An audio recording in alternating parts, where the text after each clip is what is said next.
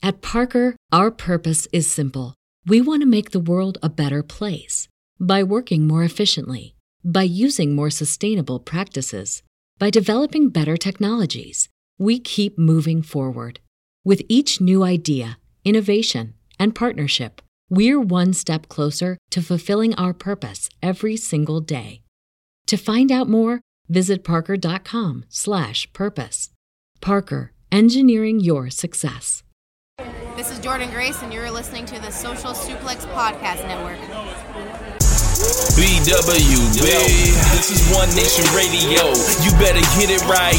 Rich Latta, James Boyd came to give them life. The Blackest Wrestling Podcast has come to kick all ass and drop it 6 feet if they kicking trash. Word, let me welcome y'all to something different. And if you dig it, man, you should let some friends listen. We be getting it in, this on the regular dude. Ravish and flow, but this shit rude. See, James don't rap, so I had to break it down. The whole network, man, we coming for the crown. Raps in the columns, I keep them both covered. Making the beats too, so the listeners can bump it. Hit us with the rating, yeah, I'm saying it's a 5. Before you hit it, talk, bob your head side to side. It's One Nation Radio, and this is the beginning. It's Rich, and I'm here with James. It's time to listen to One Nation. We got to unleash the power of the pyramid. This is Mike Sempervive from WrestlingObserver.com. Check me out on Wrestling Observer Live every day. And also check out your boys, Rich and James, on One Nation Radio. This is Kenny Omega. We're listening to One Nation Radio. Check it out, guys. These guys know what's up. Big Kenny Omega fans. That's all that counts to me. Goodbye and good night.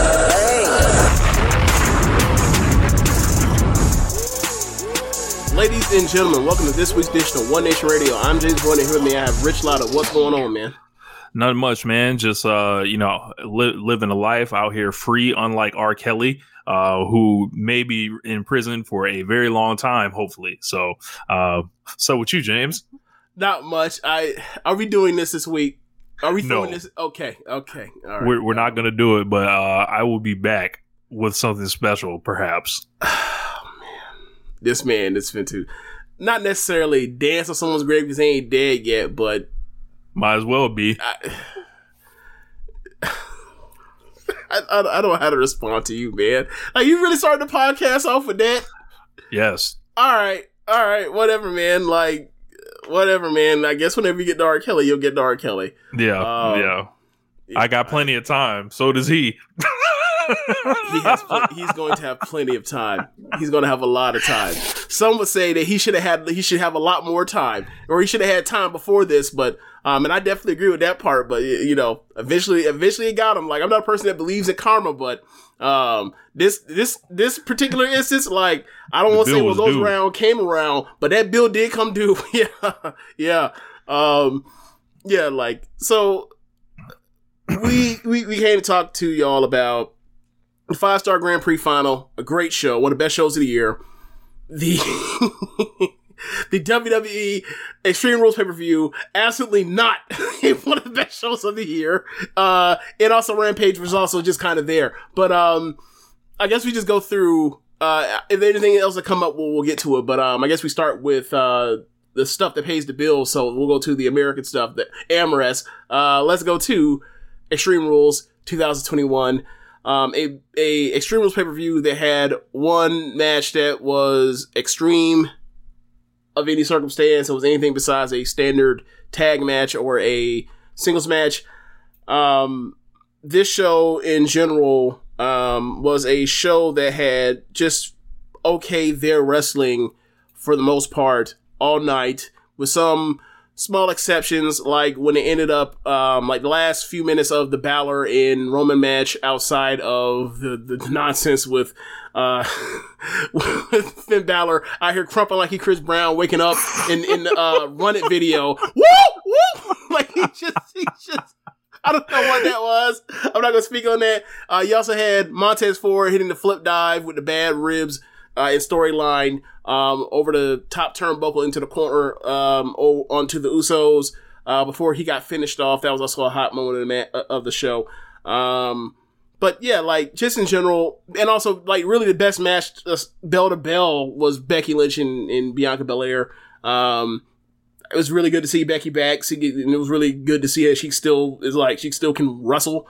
So wrestled really well. So that was cool. Disappointed by the finish, obviously. So let's go through it, man. Like, let's get your general thoughts on it.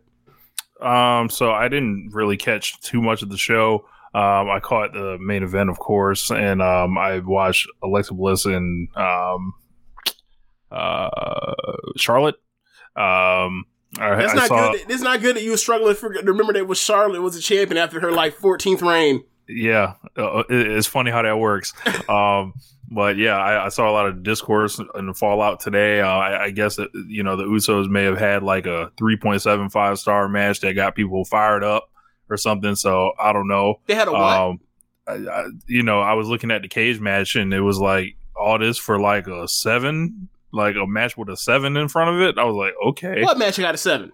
Usos versus the Street Profits, I think. That got a 7 on cage match? I have to check again, but earlier it was in the 7s or whatever. I'm like, man. So like it was a whole, once again, the Usos and the Young Bucks thing like broke out, and I find it comical at this point. But like I couldn't imagine being so charged up by like a 3 3/4 match. I'm looking at these cage match grades, and I am like, I'm almost feel like when I talk about Dave Meltzer like overrating AEW matches by like half a star off, like with some regularity. Like that's what I'm looking at here. I'm like, I didn't see no 4 3.5 star matches on AEW Extreme Rules. I just didn't. I didn't. I'm sorry, like nah, but. A lot of matches were like some, 3-star level stuff, like 3 flat, that kind of stuff, 3 1/4. Like I think the second best match in the card was probably the Sheamus 3-way with Priest and Jeff Hardy. And that had some moments where of like little small sloppiness, but like overall, like it moved fast. They hit each other. They had some really cool combination offense between all 3 in the ring. But yeah, like the Usos, like. I did not see a great match from them last night. I did not.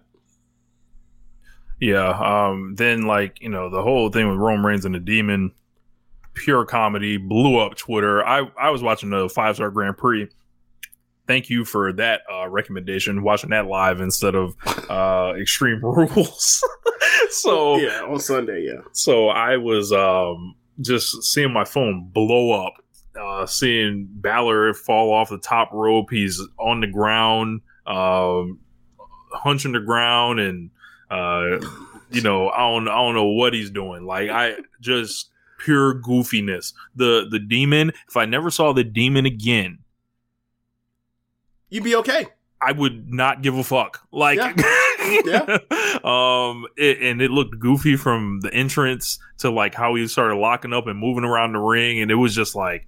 This is such a cartoon, literally. It just feels completely past its sell date. Of course, the way that WWE presents it, no interest really. The thing where he's revived by the music is just like absurd. And then why does he like lose power by falling off the ropes? Like the music turned off immediately. Like it was like someone DJ scratched the thing and then like it all fell. And I was like, they planned to do this. Yeah. Like that's what they chose to do. What? Like, I don't understand. Yeah. Like how this was supposed to protect him. No, this man is a geek. Like you murdered his gimmick. I don't ever want to see it again. I never want to see it again in WWE.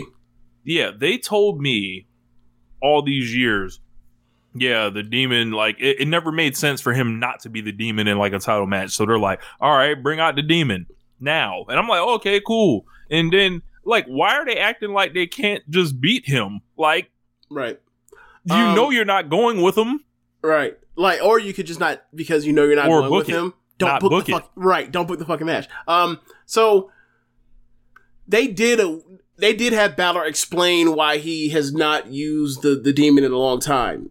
He did a promo that they played during the video package for the main event where he said, like, I don't choose the Demon, the Demon chooses me. So, it's almost like obviously, I don't want to really go through the comic book stuff. Just real quick. Sorry, Rich, before your eyes glaze over. In Spider-Man, there is a villain that got so popular they turned him into an anti-hero named Venom. Venom is an alien that came from outer space and is a parasite type of thing. It basically attached on to Spider-Man. It gave him an all-black suit. It was one of those popular-looking suits. Spider-Man has a bunch of different suits besides the besides the red and blue one you've seen.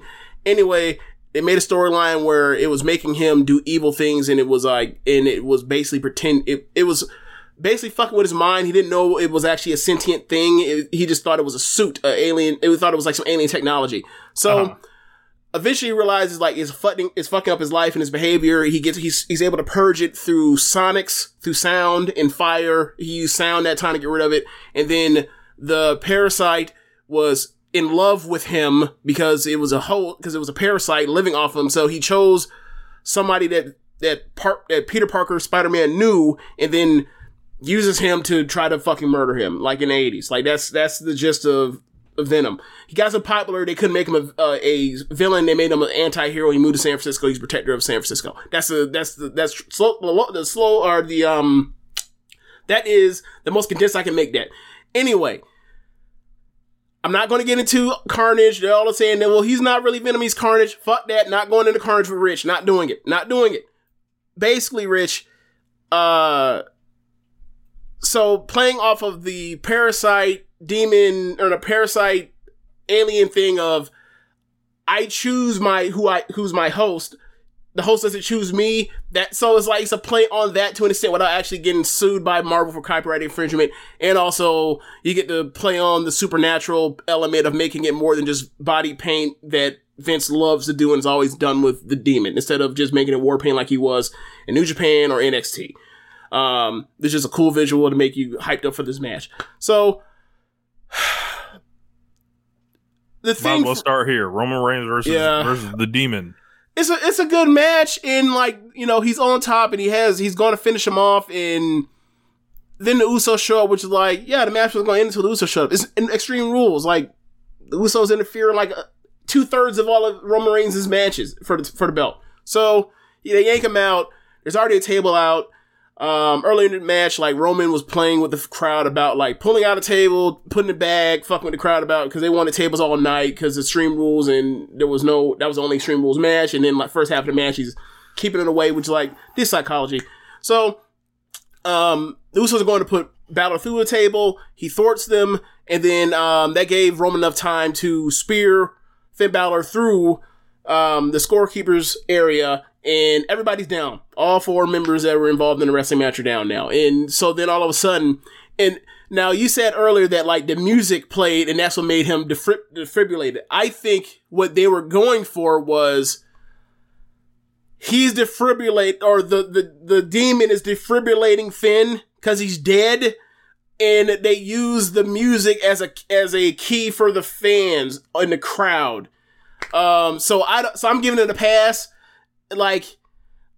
I wouldn't have done it, but I see what they were going for. So, but that is so I don't find that to be a bad thing, but even if it were, that's so far down the list of things they fucked up from this point going after that point in the match. So, right. Balor wakes up, the red Fiend light cuts, or the red Kane / Fiend light comes on.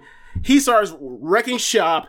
He's and then his music starts playing after the heartbeat, and it's I think Brian Evers made the joke. It's New Jack, which I popped when he said that, but I didn't think of it at all. But it kind of is. But I'm thinking oh, he just kicking his ass, and I was like, how the hell is he gonna lose?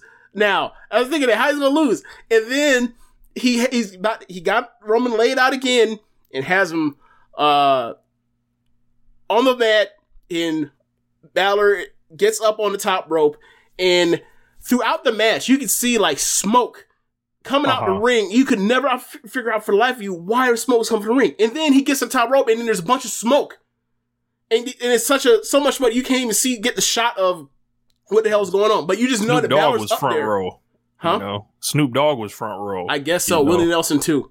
Yeah. So he's up there. And it was almost like, in retrospect, looking at it, it was almost like when Vince told Mustafa Ali to go up at Money in the Bank and climb it and just sat there and don't move. Because he got up and he was there for like, it felt like 10 seconds of awkwardness. Yeah. And then, because you can't see him, like you see his feet on the top rope. Because all the smoke is covering his body. And then you see him, like, the rope collapses, he falls down. And I was like, oh my God, they Big Show, Brock Lesnar rigged this thing to collapse on him. So they zoom in on him, he's selling his leg. And I'm like, but wait, the demon just defibrillated him. Fix his fucking leg. You can't say there's no precedent for this in WWE. I saw Demon Kane snap his leg back in fucking place after he got Pillmanized by Seth Rollins a couple years ago. Just put the shit back together, right? No memory of this. Oh, I remember. Remember, this is right before Seth tore his ACL. Oh wow, yeah. Nothing. The only thing I remember is like the arm. Corporate Kane. I don't know why I'm going back onto this, but Corporate Kane was getting title shots because Seth was getting jealous of him, and got to a point to where, like, during some beatdown or whatever else with J&J Security, the belt got out of Seth's possession. Corporate Kane picked up the belt and went to hand it to Seth. Seth freaked out because Seth being paranoid that Kane was trying to get a title shot or take the belt from him. They whooped his ass and then they Pillmanized him. So they put him in the ambulance after that post-match, after the beatdown, and they went to take him off with a broken leg. And the next thing you know, the ambulance is going to the medical emergency center or whatever the fuck they call it, instead of hospital, and it goes up like halfway out of the arena, and then it stops on its track. All of a sudden, like the back panels go bright red. He opens it. I think the crack smoke as he comes out, billows out as he opens it. And Kane is in the shit. He's in his gimmick. All of a sudden, he has a mask on, and he starts limping back into the arena while Seth is being, it's like an end of the show beatdown. It's all like some long 15-minute thing. So as Seth is talking shit as it's happening, as he's getting hauled off, and then Kane is, in the mask trying to walk back.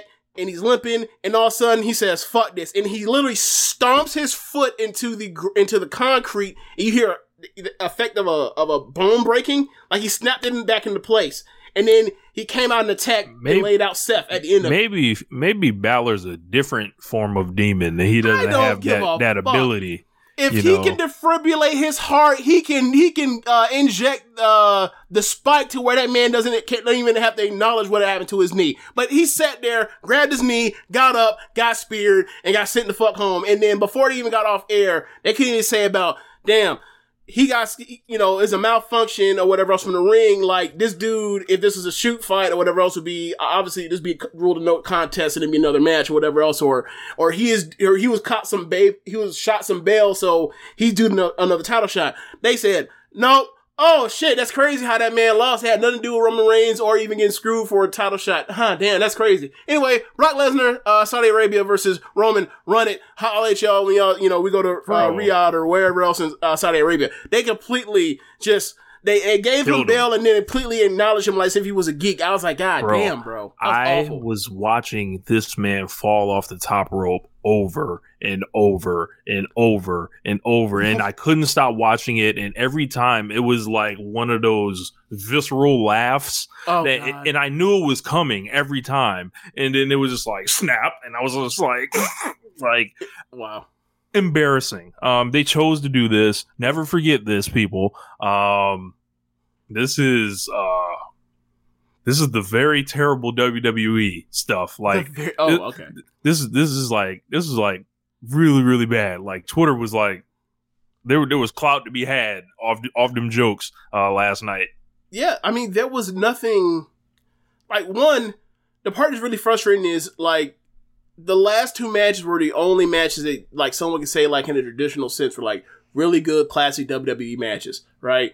Whether it was the Bianca and Becky match or the main event, right? Because of Extreme Rules, there's a lot of gimmick matches, main events, pay-per-view matches in WWE history. And this was like, it got cooking. It legitimately got cooking towards the end. And then that happened, and just like, So what did we actually watch here today? Like, it's like, what? why did this happen? Like, I know that the Saudi Arabia pay-per-view is supposed to be like the real big pay-per-view for this month or this time of the year, but if you're gonna put it on, you may as well fucking entertain us with some really good wrestling, right? Like, I wouldn't say that the wrestling was bad, but I wouldn't say it was good either for 3 hours. So we got a couple questions. So Muzza says, when is the Demon going to be under the power of Alexa Bliss? I don't know, but isn't it like 3:30 over there? Muzza never sleeps. I can relate. Yeah, Zach says, with all this Finn Balor demon lore, have we returned to the new generation? Well, I'll tell you, everything WWE's doing right now is designed to go back to like 1995 right now. If you look at NXT 2.0 and all this stuff with the big guys that they want and no independence and, do they realize that like lots of talking? Do they realize like squashes? So, like, New Generation, like, has some really good things, but, like, generally speaking, as far as them being able to, you know, draw an larger audience or whatever else, they really struggle with that. And the only thing that saved them was, like, The Rock and Stone Cold Steve Austin. Yeah, like, I think this is completely lost on them because, like, whenever times are tough, they're always turning the clock back. They're never looking forward, trying to figure it out. Like, do they realize that, like, there ain't gonna be no another fucking Stone Cold Steve Austin or Rock to come save them this time? I guess is where I was getting at. I don't think they've figured this out. They haven't done the math that like they're not gonna get the two biggest stars of the last 30 years in pro wrestling. Look, no, okay. WWE is no longer a star-driven product. This is a TV content Goliath. Like they can put me and you out there. Like, I don't think I'm gonna talk to be on. Look, somebody would defend us, James. Someone would defend us. That's not the point. I didn't say that there won't be people that wouldn't defend us. I just saying like I don't know if I'd be good enough to be on live national television. Nah. Yeah. Not at all. Yeah. I'm not good enough to be on Twitch, to be honest with you. You know, we trying some new shit, you know. But yeah, we might be you know, in the new generation. You never know. Maybe. Next match, I guess. WWE needs more TL Hopper. And Sharjeel says it's a nostalgia driven product now. The next main event is Brock Lesnar versus Roman Reigns, and they've been running that one for years now. Yeah.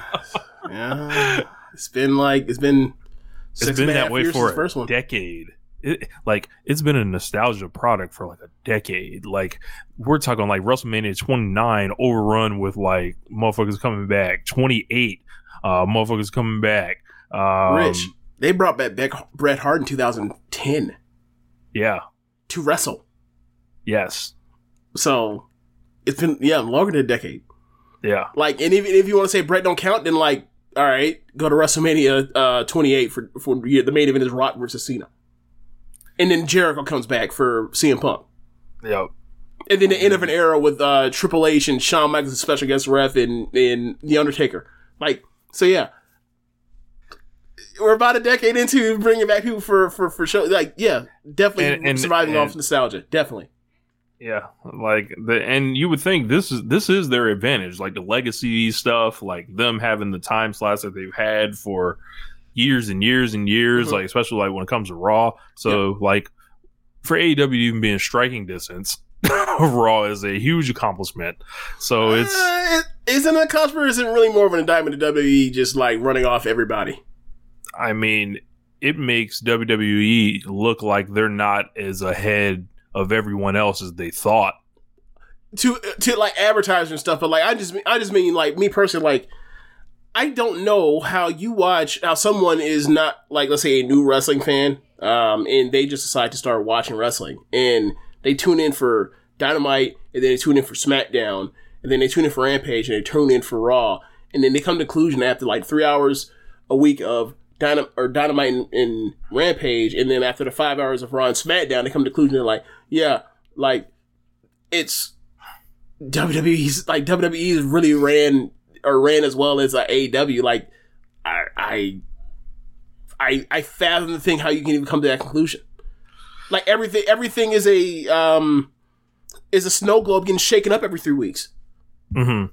Like nothing makes sense. Nothing, like, the wins and losses rarely ever matter. Like, and then even how you get the wins and losses don't even like pay off. Like, what happens? Like, we'll get to it in the opener of this, but like Bobby Lashley got pinned by Big E, and then after Bobby Lashley got pinned by Big E to lose the title, and he gets a rematch. And then they did a DQ, and then he got another match after. So, which I don't know if it's happened today. You talking about today? This happened? Yes.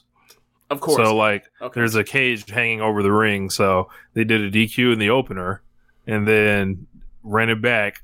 We send you out there twice. Like, bro, like, when they get their mind set on, like, approaching these shows a certain way, like, it all defaults to that. It's like, well, what are we going to do next week that gets cut off in the first segment that we do at the end of the show? It's like, they just completely changed their philosophy, like, based on the day. Remember when they, what year was it when they kept, like, restarting matches so they wouldn't go to commercial break or go through commercial breaks? Remember that? Yes. The JML says it's both in regards to, like, the AEW it being impressive, and then the nostalgia. That's true. I was more making a point of saying, like, I think one is more of WWE is like it as a TV show is a mess to watch than AEW is like some transcendent television. I don't believe that there's any professional wrestling that is actually like some, the best TV in the world, like, of the year. I just don't think that in general. So Muzza just put something in the comments. Ronda Rousey announces the birth of her daughter, La'Akia Makapuao Kalanipo Brown. This is one. Yes. I mean, look, you can name a child whatever you want to. I don't get it. It ain't for you to get. Like, I'm not. Let's see. Well, they say Ronda's like, Ronda's like of the culture. So maybe this is her tapping into the roots of what that she's. Well, goddamn, you finna start that bullshit. Like, what was I'm trying to find. Like, do you send me it? Because I want to see the name. Okay, I will take a snippet and send this to you because it looks so quite difficult. Let's get to the rest of the show. The semi-main event, Becky Lynch versus Bianca Belair for the SmackDown Women's title.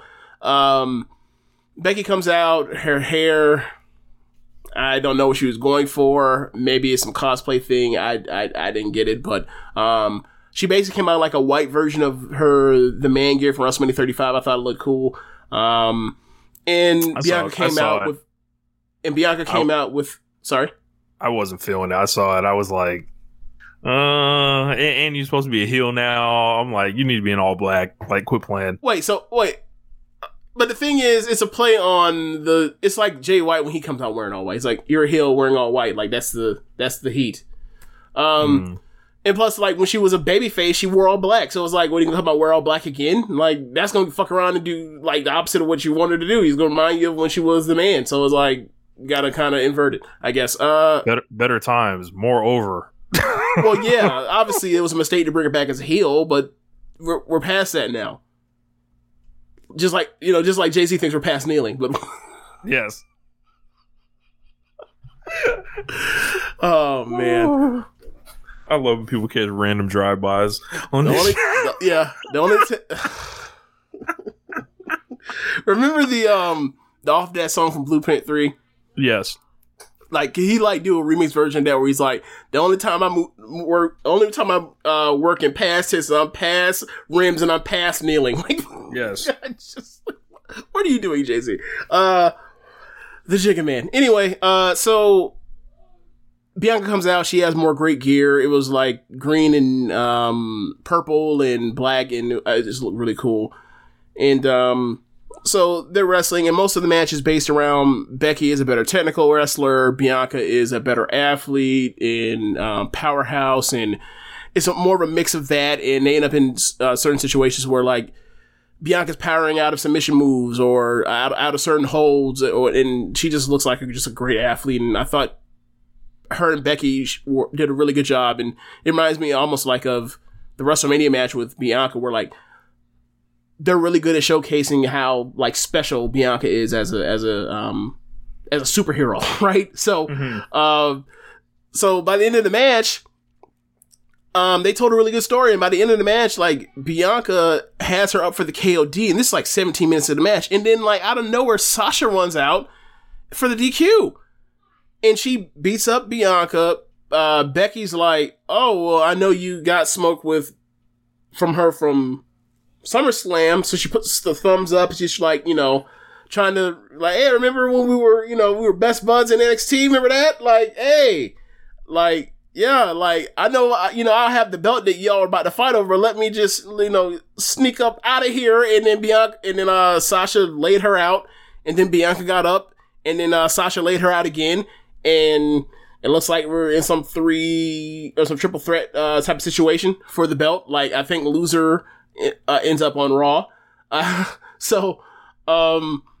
I was really upset at the finish because it's like, one, that is the finish that you knew that was going to happen, or not with Sasha particularly, but you knew they wanted to find a way to get out of beating either one of them after what happened at SummerSlam. And it's like, stop booking matches that you are scared to death of beating either one of them. Stop doing it.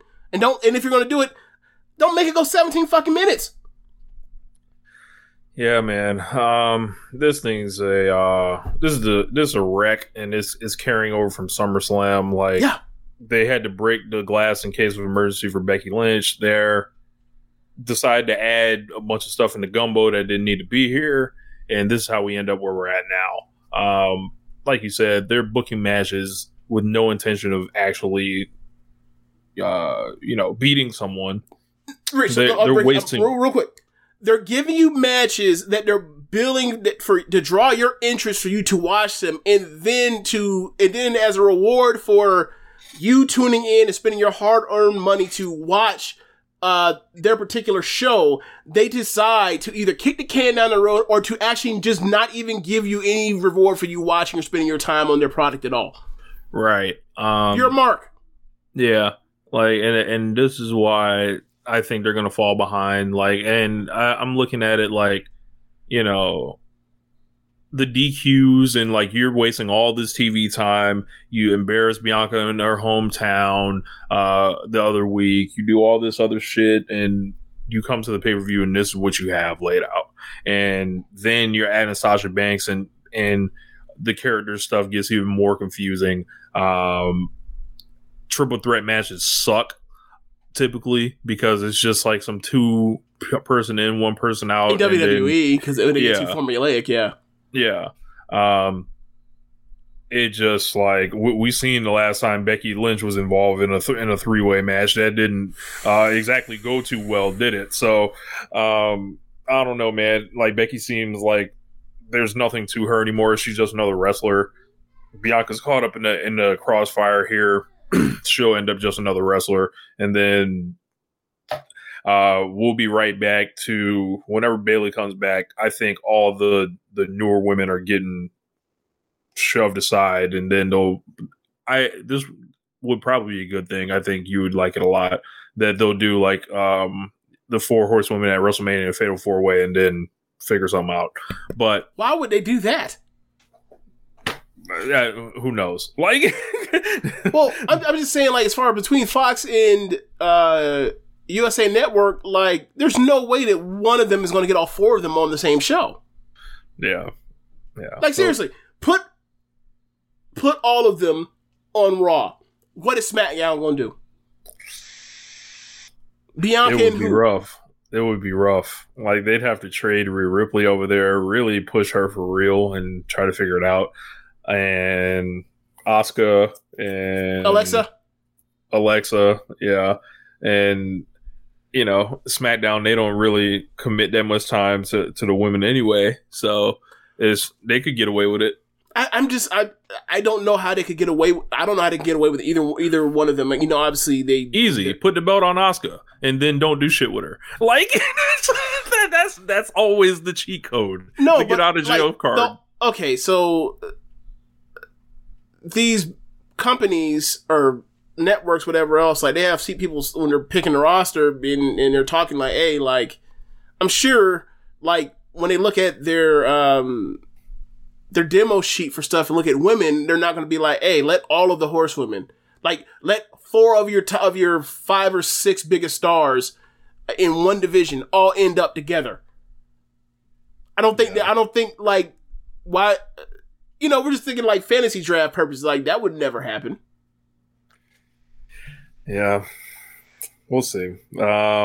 That's my long-term prediction, but yeah, like the whole triple threat thing sucks, and DQ suck, and making people watch pay-per-views for disqualification sucks. Like, hey, Rich. So, also another thing, if they did that would be just them copying NXT, right? Again, right? What? Horseman Fatal 4-Way. Oh yeah. They did that in like what? 2015, 14. Yeah. That's actually, where Sasha won the belt. It was 15, actually. You sure? That's where Sasha won the belt. Yeah, it was 15. Okay.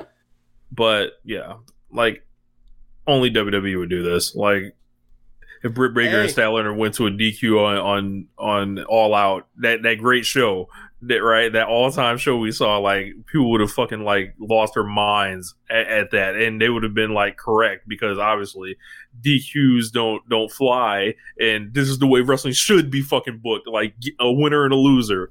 But here we got to do all the fuck shit to extend it out or whatever. Like, and don't they have like some tournament coming or some shit? Like it's like Queen of the Ring or something. I've heard people float that out, but I don't know how much validity there is because to that. There's a Saudi Arabia show, like they're gonna do this, and then the finals are gonna be at Saudi Arabia or some shit. So I don't know. I heard something about it happening, but I haven't. I haven't really heard for sure if that was a speculation or if that was actually like really like planned to actually happen. Because like, and even if it was planned to happen, that don't mean it's actually going to happen. Hell, they can tell you that they can tell you Sasha Banks will be at fucking SummerSlam, and then she won't be. So. In the title match, so whatever. Muzza said someone on Twitter showed a graphic that WWE this year has 68 DQ count out double knockout finishes this year. AEW has had 2. Wow. Man. Wow.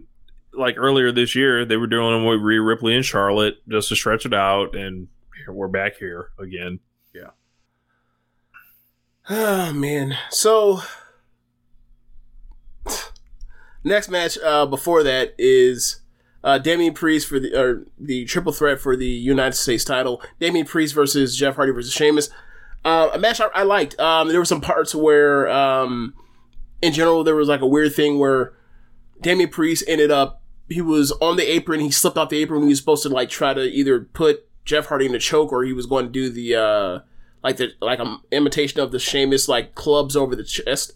But outside of that, like it moved well with 3 people. Jeff Hardy was super over. He was over as if like he was somebody from the Attitude Era. The Jeff Hardy, I don't know what's going to happen, but he's always going to be over wherever he goes. I don't know what it is about him, but he's just always over. People really like that dude. But anyway, like there was some really cool things. I always liked Jeff Hardy, but like, I don't know, like, yeah, like he got some connection with him. Yeah. Hey, I mean, that's the name of the game. Like, inherently likable. That is the point of like pushing baby faces that are inherently likable. It's like people already like them. All you gotta do is do a little bit more, and boom, you're there. But like when you pick and choose and you don't give a fuck what the fans want, this is what you get as a professional wrestling company. So Jeff Hardy, man, he's skating on everything. He ain't reliable. I'm not saying he's reliable. I'm not saying reliable. Like he does things that are like it, like Future once said, you do what you want when you pop in. Like that man has clearly displayed unlikable tendencies and characteristics. So I won't say what I don't know why you talking in code about drunk driving. He's a drunk driver. Yeah. He's a scumbag pretty much. So that's Yeah. But Yeah. So, but they like him. So Hey, fuck bro, it. Look, I can't explain it. Look, every single week, I hear motherfuckers singing Judas at the top of their lungs every single week. Guess who else caught a DUI before? The Ayatollah of rock and roll. Like, I can't explain it, man. The Usos always gonna be over. Usos be getting them shits every other year. It seems like they one or the other of, especially I can't remember which was the one that was worse. They pass some shits off like Jadakiss and Styles P. And then they talk about it on their storylines. Remember when Cena made jokes about that shit? And then high five. Haha, that's funny. You're a danger to the fucking public. Fuck out of here. Muzza. Jeff Hardy versus Jimmy Uso. Loser loses their driver's license match. I don't care. What is that gonna stop him from driving? No. Right. like Jeff will blow like a 0.8 and shit. Like you can't survive with a 0.8. You'll fucking die. Come on, man. Like, no, he was blowing I think one of the last ones. That lets you know he blew like a 0.24 or something. I was like, yo, 0.24 is like. You know what kind of like alcohol tolerance you have to build up to be able to do that, and then like not be able to function a car and turn it on, let alone, whatever, man. Like WWE, people give, their creative sucks, but like as a company over the years, they have paid for a lot of people's rehab, and Jeff Hardy is definitely one of them.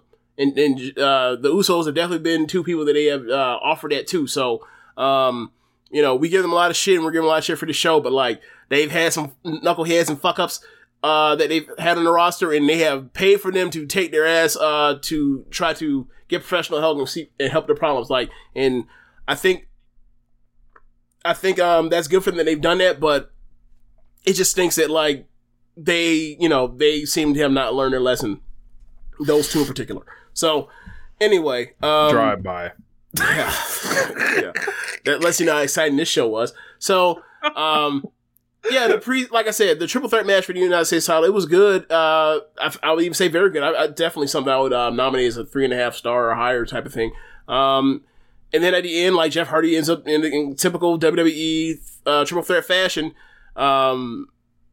Jeff ends up having Damian Priest beat, and then Priest ends up rolling out. I'm sorry. Sheamus was basically beating up Jeff Hardy, and then he got rolled up from behind with a schoolboy by Damian Priest, got the win, and then him and Jeff Hardy ended up like shaking hands. I don't know what's next for Damian Priest, but he needs to get away from Sheamus. They've done it a lot. Their matches are good. I like their matches, but like I feel like they've done a lot in, hopefully when the draft happens, they will bring in new people for him to fight in that kind of tier and range. Like I would love to see with McIntyre, but like they did that a couple times already. It seems as if McIntyre would be on the move, but we'll see. But like they're pushing him. They're not fucking him up. They like him. He works hard. He has good matches. So like he's one of the few people to worry about on the show, on this card, or on these rosters. So like I saw Drew McIntyre wasn't on the show, and I was sad. Same here, especially after you see this pay-per-view unfold, and you're just like, you couldn't have added no Drew McIntyre to this to help save it. His Cameron at this point, like on when Dame Dash talking about he thought Kanye was a whack rapper, and he was thinking like, damn bro, these beats hot, like this shit ain't whack, like. Hey man, like maybe we could put Cam on the album to save, like on every song and to save the album. Like Drew McIntyre is Cameron back, 15, 16, 17 years ago, and he needs to be on every pay-per-view to try to save the pay-per-view. They did not do that, and look what happens to the pay-per-view. Learn the lesson. Never not come out the house without Drew McIntyre in yes. Also a thick coat for the Chicago winter. Yes. So next match, we'll get to one of the few matches you watch on here. The Raw Women's title match, Charlotte Flair versus Alexa Bliss.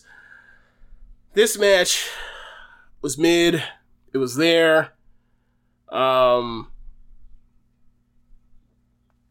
I don't know what you want to tell you. It feels like a match that they have done with each other since 2015. Because remember, these people trained together. Like, these were people that came from the same camp, essentially. 2014 NXT. These are all the same little reversals out of the turnbuckle spots.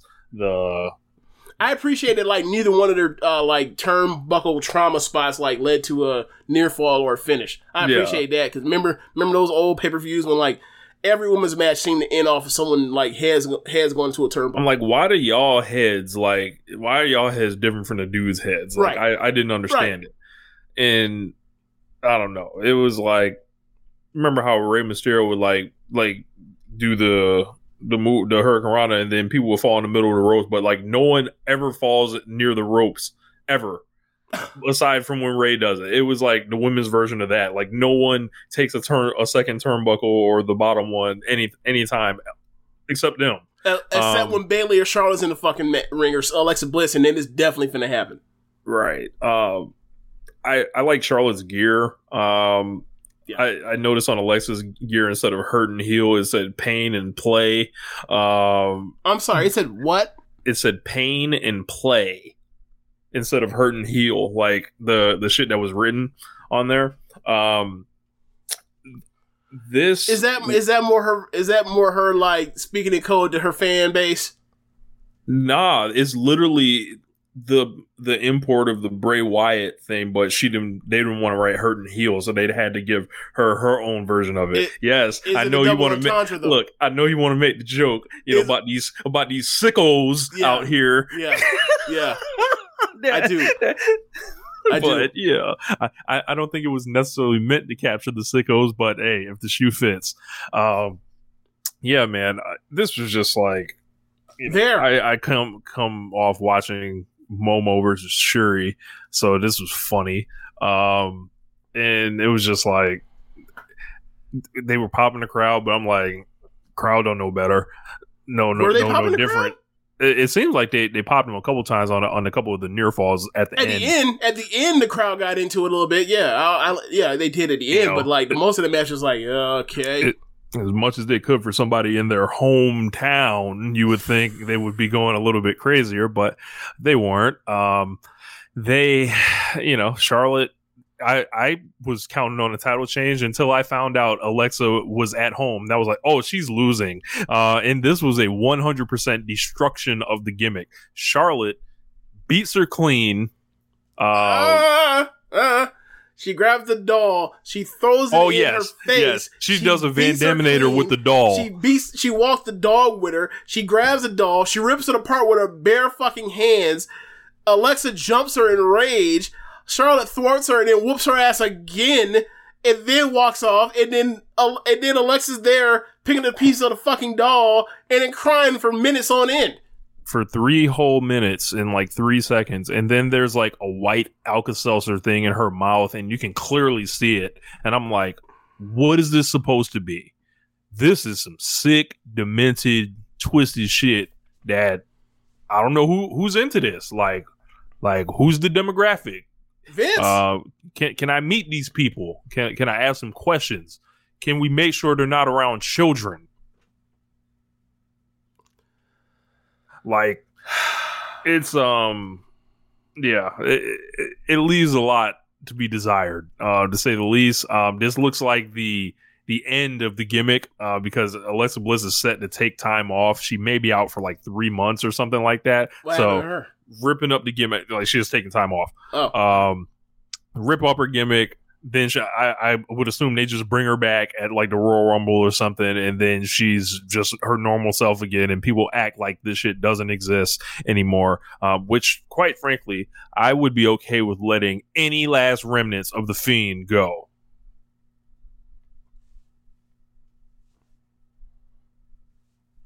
I'm with you. It sucked. Like, The Fiend has sucked in lots of people. Lots of The matches. Fiend has broke into the women's division. For the championship, the Women's World Raw Championship. Man. So. That boy influential. Apparently so. I'm not even gonna do it. I'm not even gonna do the bad influencing with you. I'm not even gonna. You can't even use that on Bray Wyatt. Can't use that on the Fiend. Nope. But yeah. So like, if the objective, like, if Jim Cornette was still in WWE creative, and this whole layout of what this match was said to him, he would have reacted in much the same way that, like, when he found out Luger wasn't going to win the title. He's like, he's going to, like, play the piss. Like, Alexa looked at play the piss. Like, she lost clean. She lost after she got her ass whooped after she started a fight with somebody, and then she cried her eyes out over a fucking doll. She's much more upset about the doll than losing the match. It seemed like. Well, apparently that's her best friend, so whatever. Like, I understand it's a doll and it's fucking stupid, but that tracks at least. At least it tracks. Doesn't make it any better, but at least it tracks. I think you gotta love the crowd doing a "Thank You, Lily" chant. Like, I would have liked it more if they started a "Nah, nah, hey, hey, goodbye" chant. Personally, but we don't always get what we want. No, we do not. And that's why we got this pay-per-view. So, match for that, the SmackDown Tag Team titles, the Usos versus Street Profits. It was a match that felt like it was just there. It had a decent story. Apparently, Roman Reigns beat up Montez Ford. Yeah, and beat up his ribs. So he came into the ring, came to the match with, like, taped up ribs. And they took the tape off it during the match, worked over his ribs, beat him up sometimes, and he was selling really well at times. But the match was for me was just kind of slow. And then towards the end, Montez fires up. He has a flip dive over the top rope, almost like the Ricochet thing, where he goes over runs from opposite corner to opposite corner and flips over the top turnbuckle, lands on the floor on both Usos. Crowd gets really into it. Match continues in about like 60, 90 seconds later. The Usos lay out Montez and they double splash him and get the pin. This does not sound like no match for people to be puffing their chests out on Twitter real brave. They had the Young Bucks trending today.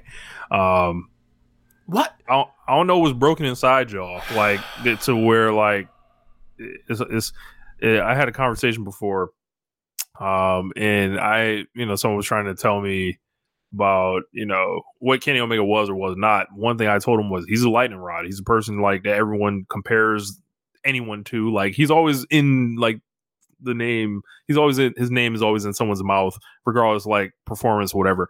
It's the same thing with the Bucks. And it's like, imagine saying this shit about the Young Bucks this year alone. Like, what? Like, I don't know, man. Like, stop the cap. I don't know. Like, I like both of them. If you ask me whose matches I prefer in the general, I like the Usos style more than I like the Young Bucks. I think the Young Bucks at times, I'm not even going to go over the Young Bucks Usos thing again. I'm fucking tired of it. But, like, yeah, I'm tired of it because, and I think the narratives are lazy. Like, very lazy, because I'm like, well, what do you mean by style? Because, like, the Young Bucks can wrestle Southern style. They can wrestle modern indie style. They can have a bloodbath war with you. They can retire a bitch, like, and fight you. Yeah. They'll fight Eddie Kingston or John Moxley or anything like that. They're good storytellers. I think the thing for me when I talk about their style in general, I'm talking, like, when you think of a normal Young Bucks match, you're thinking of a bunch of coordinated stuff that feels, to me, at times, like it's in, like, third gear. So it feels like, in a way, like they would be the perfect WWE tag team wrestlers, because, like, the matches seem, like, perfectly, like, manicured and, like, almost have no grit to them, as far as, like, it almost feels like if something gets fucked up, like if somebody misses a dive, like, it could fuck up, like, the next 3 minutes of a match in a Young Bucks match. It just happens that, like, they don't, like, go all out. But they don't. I'm getting to my point. Then the reason that doesn't happen is because, like, they don't, like, showcase how athletic they actually are. Like, for example, you look at the Nick Jackson and Phoenix match and you watch them wrestle. Like, Nick Jackson is doing things in that ring with Phoenix that, like, when I watch him in a Young Bucks match, I almost see him, like, wrestling at a slower speed than that. And, like, I don't know, like their matches just feel like, I guess I don't want to say too fake because it's all fake, right? But it feels like super choreographed. But like they're incredible, so who gives a fuck? But I think for a lot of people that hangs up on them when they're like, they watch these matches, right? And there's like, oh, well, like, it almost like a gymnastic routine almost. And I'm like, well, yeah, like they're white guys doing lucha. Like what's not clicking for y'all? Like, is it problem that is it because they're white? Y'all don't think that they're like white guys doing lucha? Cause like they are, like, just accept it as it's lucha and move on. Like, that's how I do my mind. It's like, whatever, like, it looks how it looks like, it's just lucha. And I just move on from there and I can accept it and enjoy it. But like, people don't make that I'm like, imagine saying these things 2 weeks after that cage match, which had minimal flying in it. They had one big dive, and it was from Phoenix, and it was a high cross. It was a bloodbath war. This isn't a thing when people talk about this stuff. This isn't a thing about like whether or not they had an all-time great match or not. Like, people like what they like. Like, for example, I enjoy watching. I enjoy watching Rasheed Wallace more than Shaq. It doesn't mean that Rasheed Wallace is better than Shaq. You know what I mean? Yeah. Like, that's what it comes down to. This is not their argument, though. Like, and I think it is. I think it is. Like, we don't like the Young Bucks. They have these goofy matches. Like, they have these critically acclaimed matches that there are people watching and like, it's good. It's technically like for example, last week we just had the conversation with Rob. Like, Rob acknowledged they're good, but he's like, that's not my preference. And it's like, I can understand it. I think you're. I think they're wrong. In comparison to the Usos, like, I think the Young Bucks have 1,000 more, not 1,000, that's unfair. Let's say 100 more great matches than, I would feel really bad. They have 100 more great pay-per-view great matches than the Usos do. So it's like, if you want to argue about who's better, like, this is fucking stupid. Like you have your preference, I would feel really but like, bad. Don't make your preference be like they're better, because like you can't really say that if you've paid any attention. I was going to say, like, I would feel really bad if I was trying to make a case why someone is better than the Young Bucks and I couldn't use the matches. Like, what are we doing here? Like, I think it's stupid too, and I think it's exhausting. And it's like, look, man, like, and it's also like, we don't know what these other two people, we don't know what these four members would do in different wrestling promotions than the ones they've been in. Like, and even if it was, like, I still think the Young Bucks would have better matches. So it's like, whatever. Do I think they'd be having, like, you know, match of the year contenders in WWE? Absolutely not. But they would still have a higher frequency of great matches in WWE than the Young Bucks. I'm sorry, than the Usos. Yeah. It's fine. Like, it's fine. It's fine. Yeah. I think people just need to update what they're talking about, personally. Or we just ignore them. Yeah, like this something we don't have to participate in. You don't have to participate in it on Twitter. I promise you. I did not. I looked at it like it's stupid. It's like, whatever, man. Like, they're both great teams. They're the best. They're two of the best tag teams of the era. One is better than the other. I you know, like, I don't really have to make a compare. I don't want to make this comparison, but like, I don't want to make like a LeBron to the DeMar DeRozan type of comparison. It's like, that's what's the point? Like, they're both great. Comparing them then becomes like not really a waste of time, because one is way up here, the other one is not on that level. And like, the Young Bucks have positioned themselves to have a slew of great matches with a slew of the best tag teams you've ever seen. And pretty much outside of anyone that hasn't been in WWE, they've had great tag team matches by pretty much everybody. It's not like in Japan. They went about their careers to do this, and it ended up working out and paying off for them. Where like they're EVPs of the number 2 wrestling promotion in America. Usos didn't do that. Man, yeah,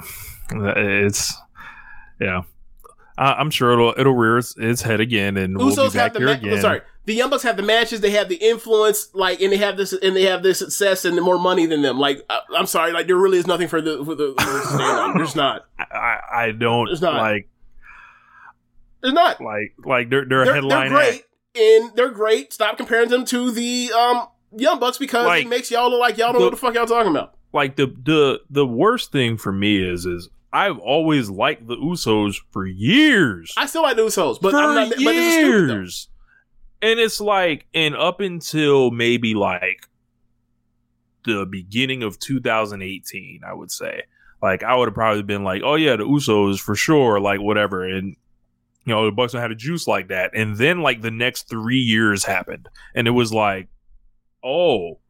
So this has been going on, and this is what I wasn't aware of before, and then to start putting together the back catalog and just seeing everything, and it's like, it's back-breaking. Remember 50 Cent would talk about his consistency will break Jay-Z, your neck? Yeah, Jay-Z's consistency breaking neck. But bro, you ain't even have to do that about, like, just the Young Bucks. Who's been a better tag team in WWE history in the last 5 years? Based on match quality. Kyle O'Reilly and anybody from the Undisputed Era, or either one of his two tag teams, Fish or O'Reilly, or the Usos. It's either one of the O'Reilly teams. And yeah, definitely O'Reilly and fucking Strong. Right. Like if War Machine had got pulled out of NXT so soon, they would have had a run that made them undisputed. Like think of They won them titles in Phoenix. They had that match against Blackachet. Both of them shits were 4.5. How many 4.5 star matches do the Usos have? Maybe like 3. Okay. I can think of. So they did that in like 2 months then. Yeah. Or 3 months. Or actually, no. The War Games. The second War Games. So actually, they matched them in matches as War Machine. And they were only there for like 6 months, 7 months, 8 months in WWE on NXT. So like, I don't even want to... It's not even necessarily fair. Like FTR, DIY, whatever, man. It's just circumstances. Like, this is just goofy. Like, do the Usos have more great matches than Azumi and Momo? You'd be able to tell me. No. No. Like, how many 4-star matches they had in the tag league last year? And in the tag league and Stardom, like not even like some great tournament at all. Like between that and their defense or their challenge against Shuri and Julia this year, no. Anyway, I guess we can get away from it. Like it's just, Dangerous Trekkers, Golden Aces. Like, nah, man. Like, they're a great tag team for longevity's sake or whatever else and all that stuff, but they're in WWE doing restricted play wrestling with a promoter that doesn't give a flying fuck about tag team wrestling. Except as a vehicle to put people in, like, side questing mode when they don't know really what to do to transition them out of coming down or going up. Yeah. I think these people need to realize, I think they care a lot more about the Usos than the company they work for. Oh, that's true. But it's also funny. Like we did all this, like, and then like earlier we were talking about like the DUIs and stuff. Drive-bys. Yeah. Yeah, but like the match is good. It's just like it wasn't great. Look, and there's nothing wrong with that. You might have an off night. You might like, whatever. Like, but not if you Lucha Bros. True. This is true. Ray Phoenix don't take no nights off. Right. Right. I noticed the Lucha Bros are absent from this conversation today. They went straight for the Young Bucks. Yeah. Like they're not we mentioned last time when we talked about this. I was like, well, why does no one ever bring these guys into it? Yeah. Yeah. Yeah. I think it's also getting ramped up because it's like the Elite with them and Kenny Omega, and then you have like the Bloodline thing. So it's like it throws more of the Omega versus Roman stuff into play too, and it's like, God, I hate this stuff barely touches my timeline except for a certain someone who we adore that is all in this shit, and like I have to see what she likes and tweets, and I guess by me even giving the pronoun out, y'all know who I'm talking about. But like, I love her to death, but like, she be getting involved in that shit, and I'm just like, hey, that's what you talking about today? All right, I'm gonna come back. I guess I'll come back and look at her because my timeline gonna be flooded. But yeah, so the opener, the New Day versus Bobby Lashley, AJ Styles, and Omos. I enjoyed this match. I liked it more than I liked the tag match after this. it was fun to see the New Day back again. It is weird to see them doing the wrestling matches and some of their certain spots, like when they do the corner stomp, when they do frequent tags, and then like they do not have they don't have Francesca or any of the Francescas around, no trombone, so like you just remembering like this, you know, the fact that's a spot, and you don't hear like the all the stuff they used to do, so it was kind of weird. But outside that, like, it was a really good match. Finish comes off of Bobby Lashley seemingly has Big E dead to rights. AJ blind tags and he goes for phenomenal forearm as he's on the rope about to spring off. Bobby Lashley is somehow legally allowed to use it as a tag, even though like he's not even in the ring yet. They allow it. Big E sidesteps. He saw the tag that Bobby Lashley made. Bobby Lashley goes for a spear. Big E ducks or slides out the way. AJ gets speared. Big E then picks him up and hits the big ending for the win. So neat finish, but it's like can someone just follow those fucking rules? So yeah, that was the show. Like, I say the first hour was actually, it was fine. And then, like, you got to the Alexa Bliss and Charlotte match, and you're quickly, you were quickly informed that, like, it was not going to go well for the rest of the night. And then by you get the finish with the women's, SmackDown match, with Sasha coming back, and then you get the Fiend, the Demon, defibrillating, and then, like, you know, going down on a bad knee. You're just like, oh, okay. So the sports entertainment overcame the pro wrestling. Gotcha. Right. It's always the battle of the two. The JML put in the chat. Also Muzza put, Drew McIntyre came out at the end of the show, to kind of, and pointed the sword at Big E. So we may be getting that popped off.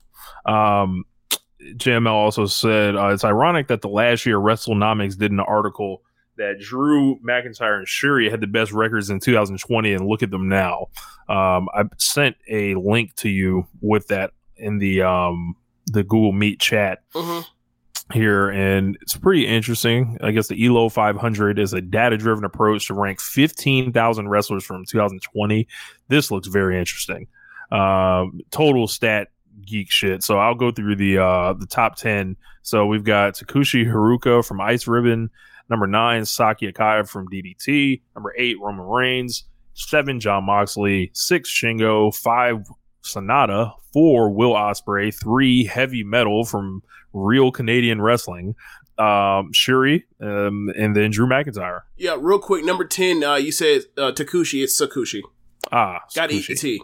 Yep. Sakushi's. I know Sakushi because she wrestles in Seedling at times in like high speed matches where like she suckers Natsuki Tayo into like being an evil ref for her. Got you. Yeah. So that's me. But yeah.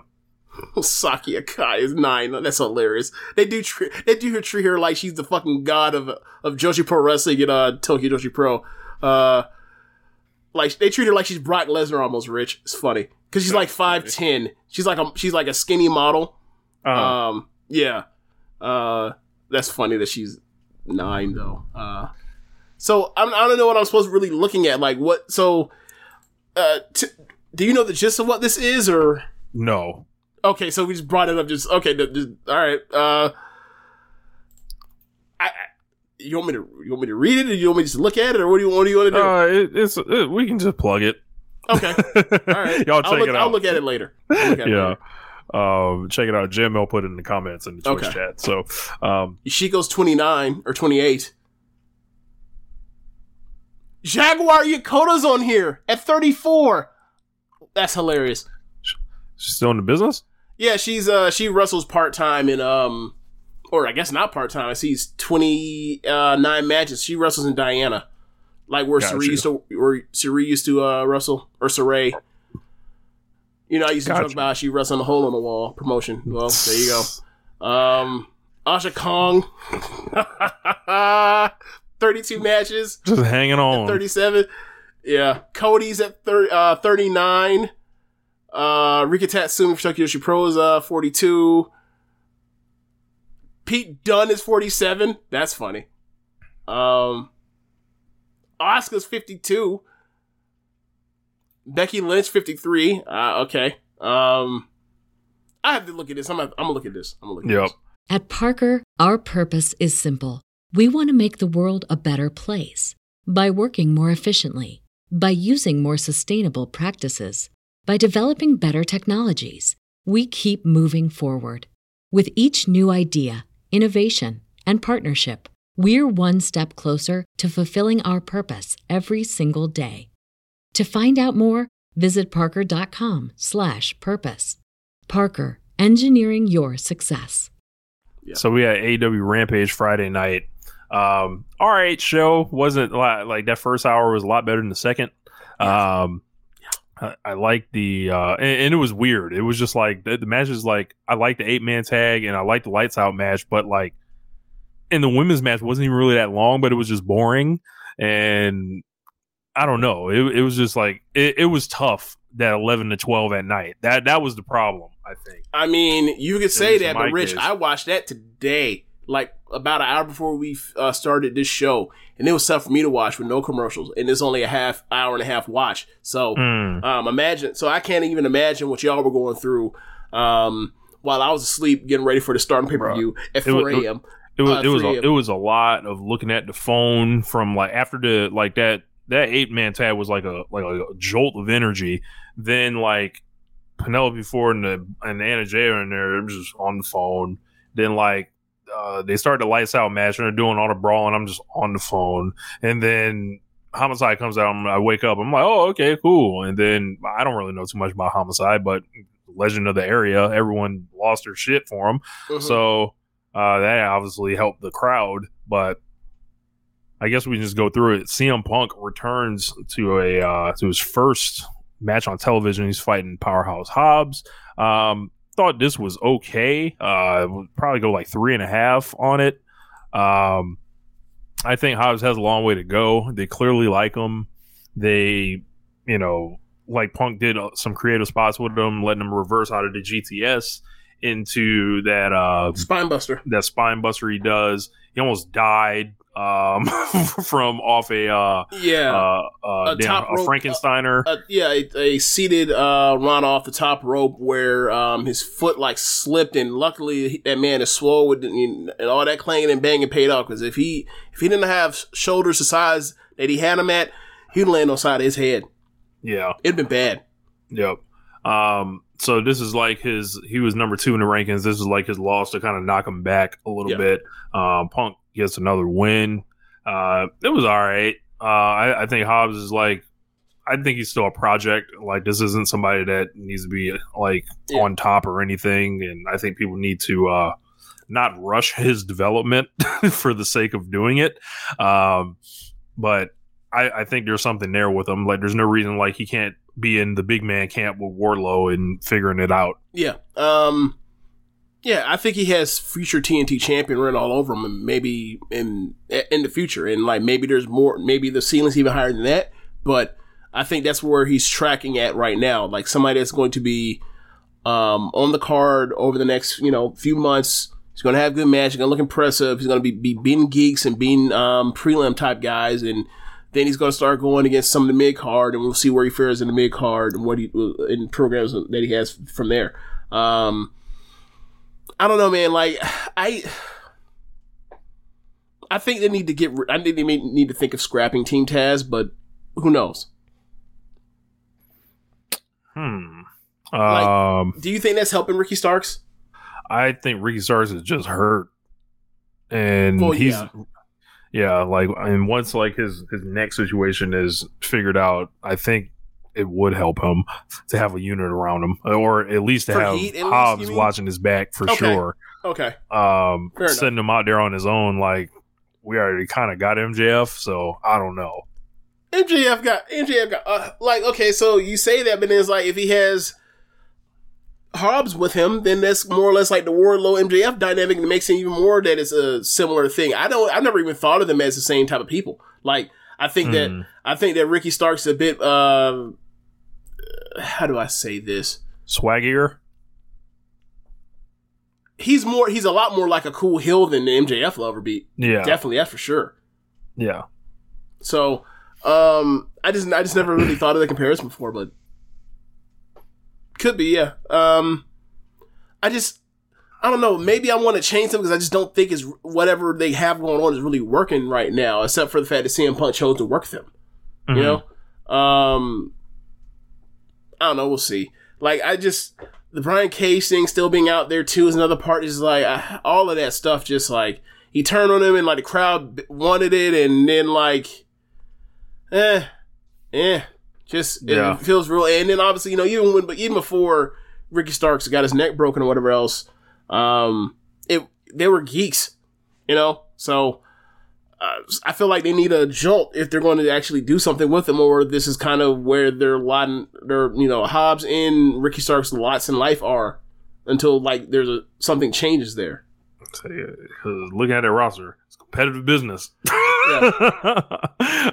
So up next we had what'd you think of CM Punk? I actually kind of liked how he looked in this match a little bit more than the pay-per-view. Just his individual performance. I think that his pace is still like old man selling pace, and that's fine initially. But I don't know how much when I watch Christian or I watch Edge, like I know that is a work. When I see CM Punk, it looks like that man literally like signed on dotted line and just went out there. Like, and the only thing that man ain't lifting no weights to try to catch up or get himself acclimated. He just out here maybe he's running steps. Maybe he's running steps in the arena. But like, I think that's what he's doing. That man needs to start hitting some of the air squats or start doing, some Bulgarian squats or get one of those one of those thigh bands or whatever else and go to work, because it looks like his legs are almost not underneath him, especially at the start of that match. Like, he looked like, I don't know if it's because of the size difference or whatever, but he looked kind of goofy trying to like calf kick Hobbs at points or whatever. Mm-hmm. It's like, bro, like, why are you throwing kicks like that? Why do they look like that? You trained in UFC. Why do your kicks look that bad? Bro, when he was walking to the ring, like, he was doing like this little, like, I don't know if he was hobbling or whatever, but like how Kevin Nash used to walk. Like, really? You like those here quad? Like, there's like there's something weird going on with his gait right now. Okay. Yeah. I would encourage people to watch that. And the first thing I saw, like, I noticed that from his first match with Darby, I was like, he needs to work on his lower body. Like, he needs to not skip leg day ever at this rate. Like, he needs to, I don't know who he needs to holler at in AEW, who can help him with the fitness out there. But lower body work, Punk. So, one thing I did like, because he didn't do it in the first match with Darby, he saved it, but like, he got to the Macho Man elbow drop, and he was like, haven't done this in a while, at the top of the rope, and I thought it was kind of fun. And then he jumped off, and when he jumped off, he looked like, did you ever see the one particular clip of the X Games where I think it was, the homie's name was Josh Brown, where they did the super vert thing, where he's coming off the huge ramp build up, goes off of one jump, and then goes up into a huge half pipe that goes up like, almost like 40 feet in the air. Or with the air he caught, he ended up at like 30, 40 feet in the air. And he lost the board at the climb, at the peak. And then like the whole time he's squirming, trying to like, cause he lost, and he's realized like, I have no way back down. Like, I'm basically about to fall 30, 40 feet, like 3 stories. And I may die, like I have a helmet on. And he's like, he's literally like trying to swim in the air to try to contort his body to like find a way to land where he's not going to like really fuck himself up or fuck himself as little as possible. I said all that to say this. When Punk dove off of the top rope for the elbow drop, he's squirming in a similar fashion, trying to get his body in the right place as he's jumping. I was like, that can't be good. I don't remember him jumping like that before. So I felt like he's always jumped like that. Okay, I have to rewatch it. Maybe when it looks like that, I'll be more assured. But it looked like what is going on? Like, it just looked like a whole bunch of body parts moving in ways they're not supposed to because he left the air. Like, it's almost like he jumped and he was like, oh no, I'm not supposed to jump. I was like, oh, I wish I didn't jump. That's a mistake. I would have backed up on top of the top turnbuckle. So yeah, that's what, like, trying to catch the air to climb the air. So yeah. But outside of that, and that little comedy thing, like, I thought it was just a decent little match. I thought I'd probably give it like 3 flat. I didn't think it was like 3.5, but whatever. So we had the elite the Super Click, Adam Cole, Matt and Nick Jackson against Christian Cage and Jurassic Express. I thought this ruled. Adam Cole gets a great reaction in New York. Almost as tradition now. This is at least the second time it's happened. This is the first time the Bucks and Cole have teamed in 5 years. Everyone seemed to be really into that. Got Jungle Boy doing a lot of spots. He did one spot where it reminded me of the thing Mayu does when she does the drop on the top rope. Double arm drag. Yeah. The Arabian double arm drag, yeah. Who knew that? I mean, everyone should have been able to figure out that Christian would be able to fit into one of these PWG 6-man matches. And then Luchasaurus, I think the stuff that he was doing was like some of his best stuff in a while. Yeah. It was funny seeing him and Adam Cole, because sometimes you forget how small Adam Cole is, and then I'm just like, all right, whatever. But he doesn't get like the energy he gives off. I'll never forget that man's like 5'8". That was funny. But they got new shirts. I think those are gonna sell pretty well. And this was rule. I would probably give this like 4 stars. Yeah, it's definitely a contender for 4. I enjoyed the spot they did where he has one of the 3 in the camel clutch. I think it's Jungle Boy in the camel clutch. Jungle Boy. And they go up and down. I'm like, and after they go like twice, I was like, they're about to kiss him on the cheeks, aren't they? And then after like they go up third time, 4th time, they stop and they kiss you. I was like, God damn it, these fucking gimmicks. These like, they're such hams, all of them. They're just ridiculous people, and like the crowd's loving it. And then they do like a double cartwheel for a stereo basement drop kick, and I was like, that's a cool spot. But yeah, like by the end, they end up throwing Jungle Boy and Christian basically like into the pit and the side off the ramp. Yeah, and then they buried them. We got to talk about it. I hope everyone saw what happened in this match. Jungle Boy has graduated. Luchasaurus is now taking the pins. Yeah, I noticed that too. So they ended up, and also like another part of it, they let Luchasaurus run wild at first, and then they beat him. That was also another giveaway. So Adam Cole and Jungle Boy is in the fallout of this. Yeah, they had a couple of extended spots in the match. They went face to face after the match, and I immediately wanted to see it. And then they announced it. I was like, "Way to go!" It's going to be on Dynamite this week. Okay. So yeah, that should be fun. That should be really good. They also, let's see what the next match was. Men of the Year in the Inner Circle, and this was kind of there, and this was there for the angle, and Sky ended up rolling up Hager, and then like 50-11 MMA dudes hit the ring, and on top of that, like we had Paige Van Zandt beating down Jericho.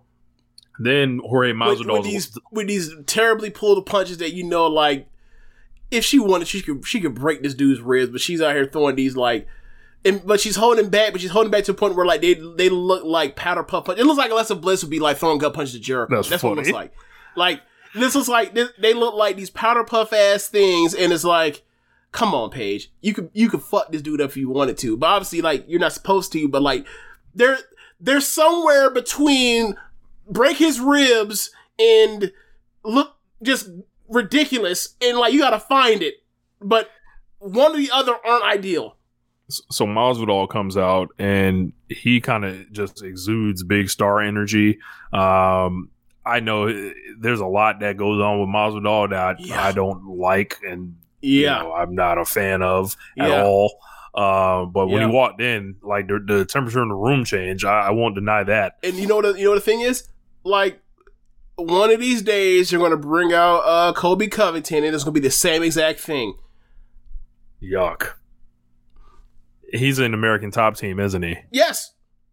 Yikes. He's their biggest star. I mean, well, him and Masvidal are like a tie at this point, but I think Kobe Covington is a little bit of a bigger draw at this point. But you get my point. Like, the same thing. Like, they're both MAGA guys, whatever else, but they're also like built to be like incredible promos and shit talkers and shit stirrers. Yeah, like the need to look awesome. Think so? Yes. Because I thought that was a T-trigger. That was all thigh.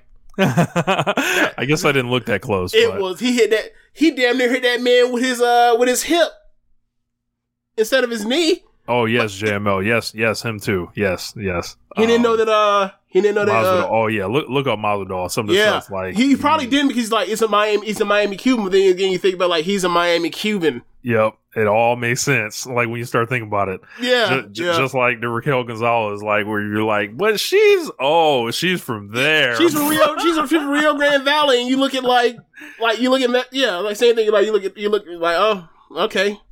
Yeah. So. Really great interview they showed on Elevation today. Actually, all of Elevation today was like 3 matches, and then everything from Rampage was a bunch of post-match interviews like that they were putting in the show. Okay. There was an excellent one from Bryan Danielson. There was one from Scorpio Sky and Ethan Page. Best promo of Scorpio Sky's life.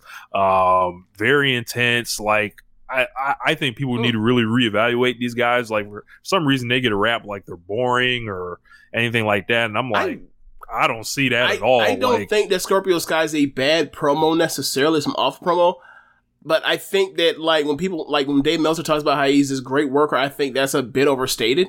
But like he is a very good wrestler.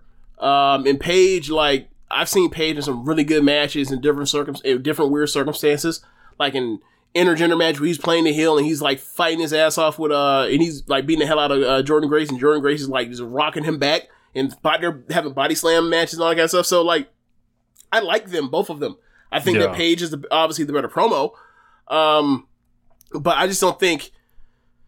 I don't know if they came with I don't know if like people have been given a reason to care about them yet. This should have been it though.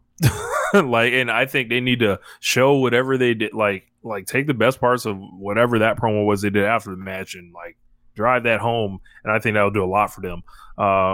They did one with Bryan Danielson after the Kenny Omega match. He's like, I kind of know how this thing works, like as far as like the rankings. Kenny said he didn't want a rematch, but I'm gonna go ahead and get these wins, so he ain't gonna have a choice essentially. So sounds like the beginning of a build. Yeah. Oh man, imagine that. But yeah, definitely like I would check that out if you guys had any interest in that. After that, we had an 8-man tag, Inner Circle and Ortiz and Santana against the Ortiz and Santana and the Lucha Brothers against the HFO.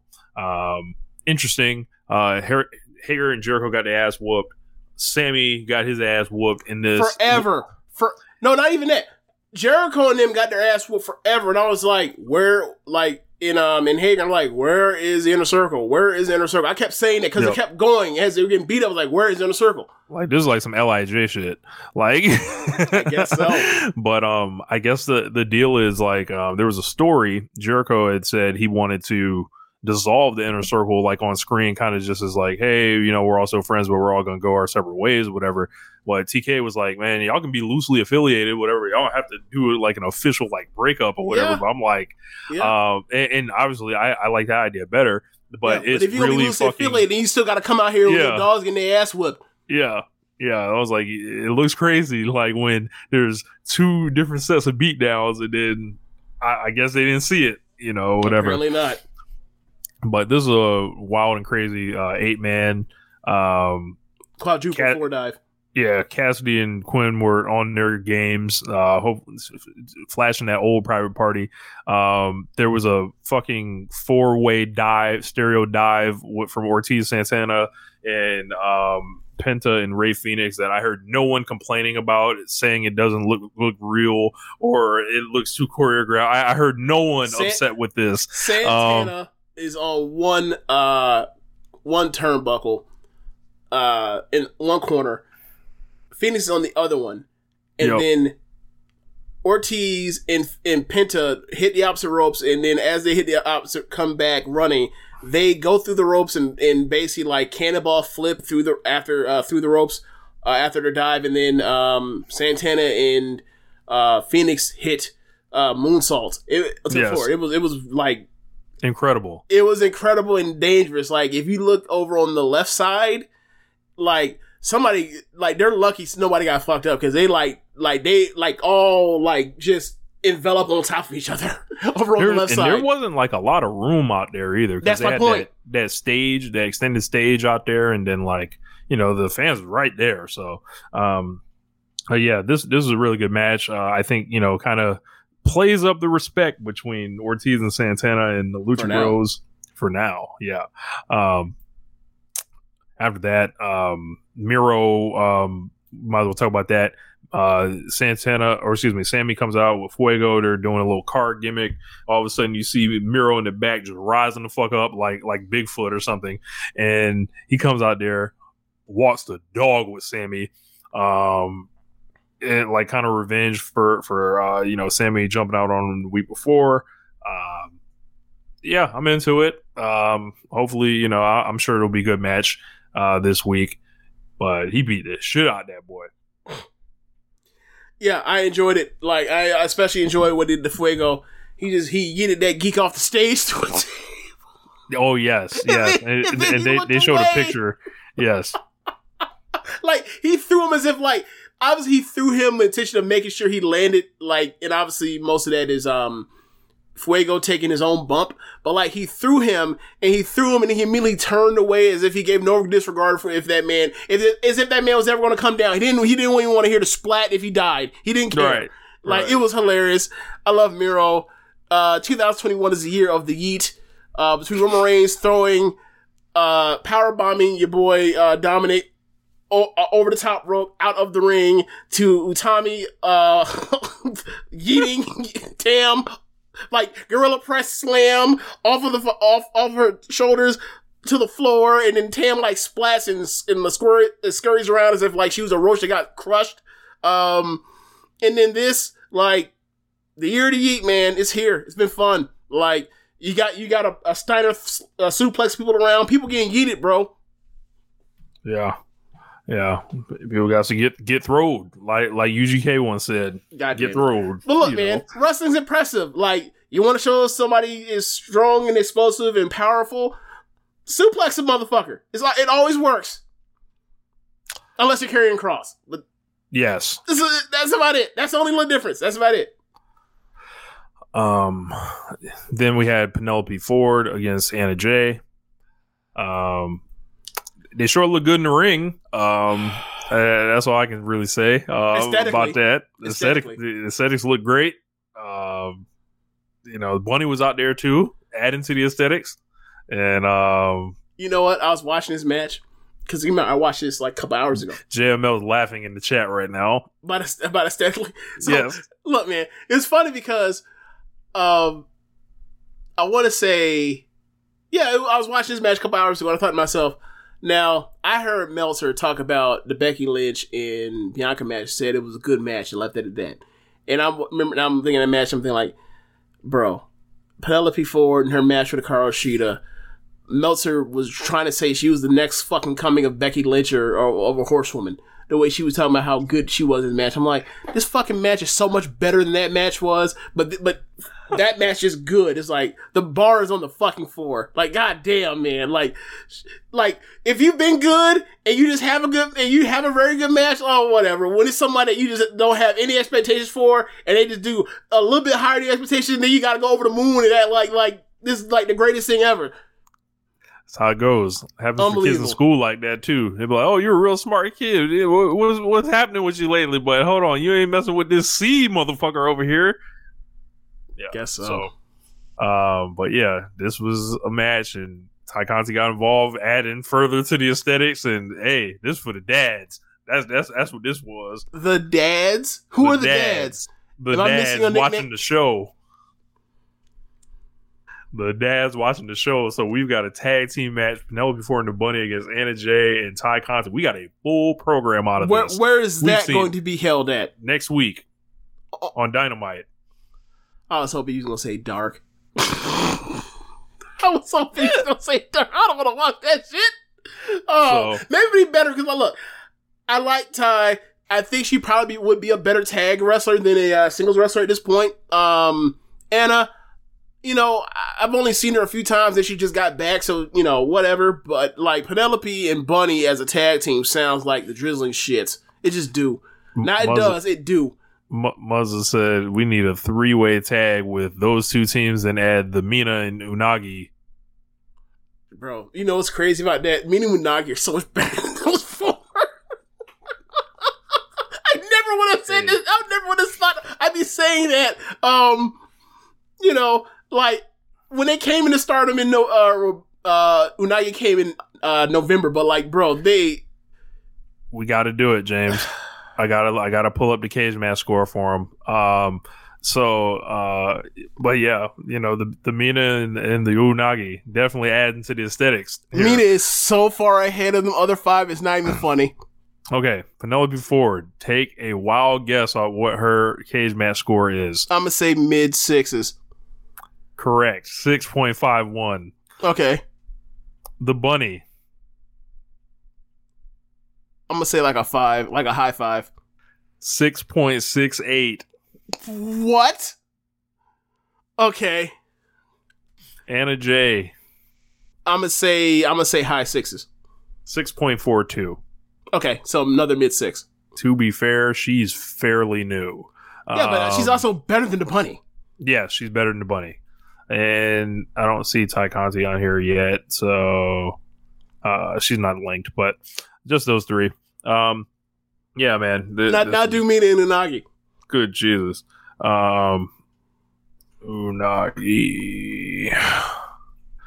5.98. I've seen Unagi have a number of 3.5-star matches over the last 4 months. Like her match on the show we're about to review. I'm including singles matches. I'm not just saying like when Tam is carrying these trios matches. Like Muzza says Ty Conti is a 6.56. Mina Shirakawa is 6.82. Mina is so much better than those four Westerners. Man, all I know is aesthetically they killing it. Good for them. Let's see. The bar's on the floor. Then we got a lights out tag match. Eddie Kingston and Jon Moxley defeating Lance Archer, Minoru Suzuki. This is like the big main event. Eddie Kingston comes home over like a motherfucker. He didn't get a chance to win a belt here. I guess this was just as good though. You know. Yeah, man. This whole match was Suzuki and Moxley are over here, continuing their old, like at this point, old school, old country beef. And then you have Kingston and Archer over on their side, and they're continuing their feud from like when Kingston first came into AEW, and they're wrestling, and then somehow Archer gets the advantage and leaves Kingston laying, and then that just means you have Moxley trying to fend off Archer and Suzuki. And they just say, we're going to murder him. Like, we're going to beat his ass. We're going to duct tape him. Kendo stick him. Whoop him with a chair. Whoop him with a strap. Kendo stick him up. And then, like, hell, even when he was handcuffed, or basically bound with his hands behind his back with the duct tape, they fucking body slammed him on his. I was like, "What are y'all doing? He's gonna break his fucking wrist or fingers or separate his shoulder. What the fuck are y'all doing?" I was shocked they even did that shit. So they did that, and they just wearing Moxley ass out. They just all setting up like effectively a hot tag where like Kingston's gonna come in and he's gonna clear house, and it didn't really work out exactly like how I thought it was. He didn't come in like a house of fire, but like he came back with chops, and Moxley was able to get free at some point, and he was able to. I forgot how they ended up getting the advantage after that, but like they basically fought back to almost like getting Moxley and Suzuki out the ring. It's Archer and Kingston in the ring, and then Kingston ends up getting the better of Archer, and then pins him. And then as they pin him, like you're like, okay, so they cut to outside on the floor, and you see Moxley and Suzuki just trading forearms again. It's like, god damn, they may as well brawl to the back. But yeah, Kingston got the big win in the main event main event of the event and the main event of Rampage in New York. And this match was not as good as I thought it'd be, but it was still a good match. I don't know, it felt a lot like they were just calling shit on the fly. Yeah, it felt like a house show main event. Okay. With like some extra shit. Like with some extra shit. Like as far as like, slamming the motherfucker while his back is tied up and shit. That shit was like, woof. Moxley's out of his mind. Like I heard some story about he went to some indie show. He went to Defy. Yeah, like he over went the to Defy weekend. and they said he like gigged and shit. I'm like, yo, he's this man. This man living all his dreams. Apparently so. But yeah, that'll wrap it up. So I guess, James, there's only one thing left to do. What's that? Hit the music.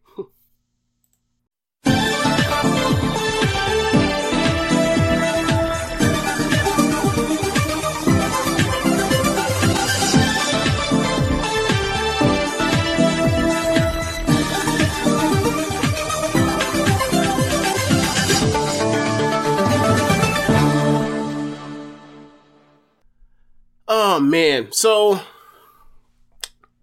I think this is the second best Stardom show I've ever seen. The final night of the 5-star Grand Prix for this year.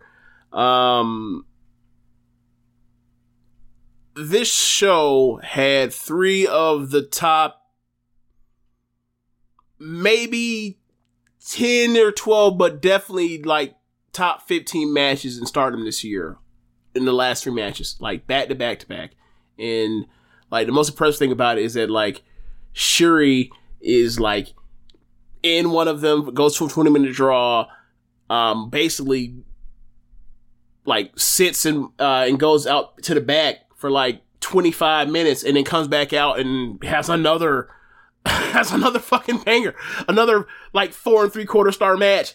It was super fucking impressive, and like, like, obviously she did the 43-minute match with Utami, but like, and I think a lot of people do not lend appreciation to the amount of stamina and when you have to go long in these matches that are like at Stardom's pacing.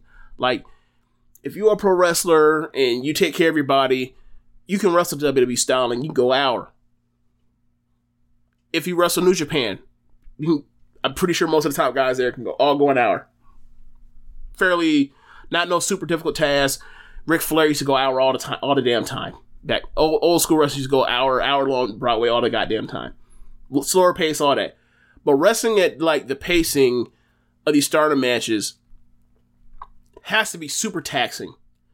And for Shuri to basically do that in one match, take a breather, and then go back out there and do it again for the final, super fucking impressive. Quite frankly, it's as impressive as like anything Bret Hart did in the King of the Ring 1993. Like, it's on that level or above it. Like, we're talking about higher match quality for one. Yeah. We're not dealing with probably the level of physicality that Bret was dealing with that night, where he had to go through fucking Bam Bam and Razor and fucking the ring was Mr. Perfect. One thing is the ring was a lot harder that Bret was bumping on. Yeah.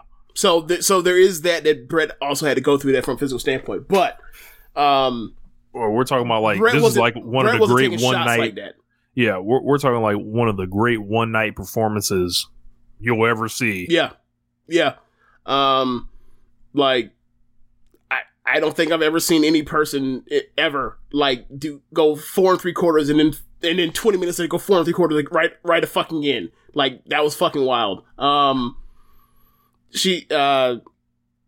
let's that's just my initial thoughts of was like, this is a great show, great final 3 matches.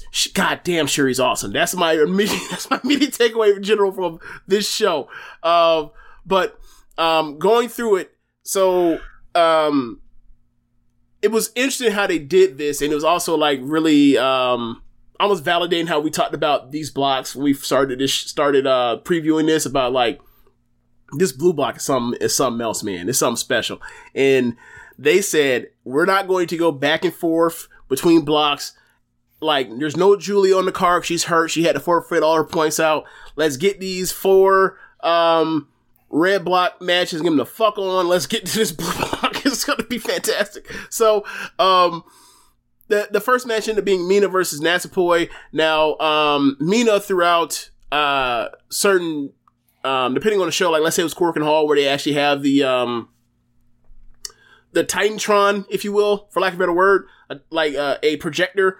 They would show Mina drawing her opponent and then like drawing them ugly on purpose because she's being a jerk to them. Like she did it to Julia at I want to say it was the 16th show. September 16th, I can't remember. But and Julia walked down, she sees herself drawn ugly with crayons. She's like, hey, what the fuck is this? But she did it to Natsupoi on Saturday. Natsupoi did not like that. And also, I think it's also a bit of payback towards Mina Natsupoi bullying Mina over the last few months, like making her pose, doing the pose off thing, mocking her pose, like exposing her, like you're just, you were just this vapid nothing except for you and your large chest. So there's also videos like the JML shared with me, like I guess Donna Del Mondo and freaking Cosmic Angels were at a Twitter war, and there were videos like where Natsupoi was doing the pose in like a shower looking place or whatever. Mm-hmm. It was fucking hilarious. Like, yeah, like that's what I'm talking about. As far as that video is what I'm talking about, as far as like just bullying in the last few months. So, and that goes in line with like after that Tam white belt match with Natsupoi, where Tam won. Like Natsupoi then went after got Micah and Himeka and like went after the trios titles from Cosmic Angels, and like they beat them in a non-title match to get a title shot. They went to a 30-minute draw, and now they're getting a rematch on Sunday, this coming Sunday. So like it's been brewing for a while now. Just that Natsupoi and Himeka were hurt, so like now they're back. So they have their match, and it starts off with a comedy of them like mock each other with the taunts and everything. And at one point they both like start rope running, and they both go to do the pose at the same time. And then they end up outside the ring, and they start fighting down the ring. And then one of them hits the other with a freaking body slam on the ramp. And then they brawl back towards the ring as a count has been going on. And then at the end, I want to say Natsupoi tried to get in. Mina grabbed her, DDT'd her on the floor, and then got in and beat by 19 and won on count out. Right. I didn't expect that. I was like, huh. But it wasn't like done badly or anything. No, it wasn't. It was just a surprise that it happened in the first match. Or anything, yeah. So, I'll give them a pass. They probably had to make the points work somehow, so. They were all eliminated. They just did do it. Like, the real thing is this. Here's the real thing. Mina should not be beating Natsupoi. So, but Mina was doing English commentary. Like, once she got done with this match, she was going to, get dressed and then go out to go with Stuart Fulton and do English commentary. So it was like, okay, I don't know if it's exactly the best thing, or just to beat her just to beat her and then send her off the commentary. Like, that kind of stinks. So yeah, it threw her a bone, and it didn't matter towards the points, whatever else. Like, and that's why she had 9 points. If she had got to 11, she wouldn't have advanced because Momo had 12, so it didn't matter. So the next match after that, they end up going to Def Yamasan versus Saki. Yes. Oh man. Here we go. So this is your time. I don't know why you enjoy her so much, but this is your time. The Def Yamasan or the Fokiken Def slot of One Nation Radio for when Rich talks about this demon clown wrestling. Yes. So Def, I was wondering if Def could make Saki watchable / interesting. She did fine enough. I got some enjoyment out of Def smoking that pack. There's a photo I tweeted out, and it was the Saki pack. She beat her, and not really much to add there, but it was quick. It was a minute 52, but I'm always here for Def. Yeah, like they did smoking jokes, and then by the end, Def ended up winning with her old Connor roll that she always beats people with. And then at the end, like her and Saki, like they take a squat in the middle of the ring, and they start smoking. They both start smoking together, and then they walk out arms over each other's shoulders. He's like, whatever, we didn't really care about this fucking match. Look, Saki didn't know, she was smoking a pack of herself.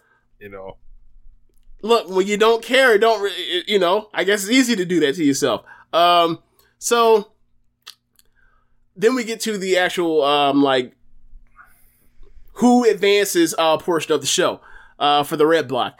You end up getting Momo, who's the leader with 12 points. Momo has the only two other people that are eligible to advance at this point would be Hagmeka and Starlight Kid, who she lost to both of them, so she loses any tiebreak situation.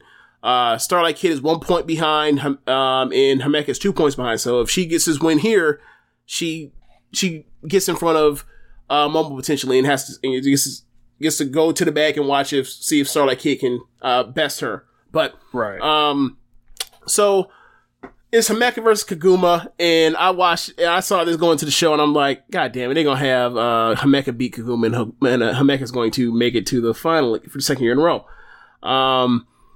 But they start the match, and Hagmeka and Kaguma has done a Orange Cassidy-like job on Hagmeka, where instead of starting to get her frustrated off her game by doing the don't care type of stuff and give her a false sense of security, Kaguma has suckered Hagmeka with the cuteness and the bear ears and all that. Yes. So Hagmeka starts doing the bear ears, and it's fucking adorable. I'm the most adorable 5'8", 5'9" woman you'll ever see in your life. And Kaguma's just waiting, like, yeah, I got you. You like that? You like you've been drawn like a moth to flame. Gotcha. Got him. So Kaguma then starts rolling her ass in a million different pins.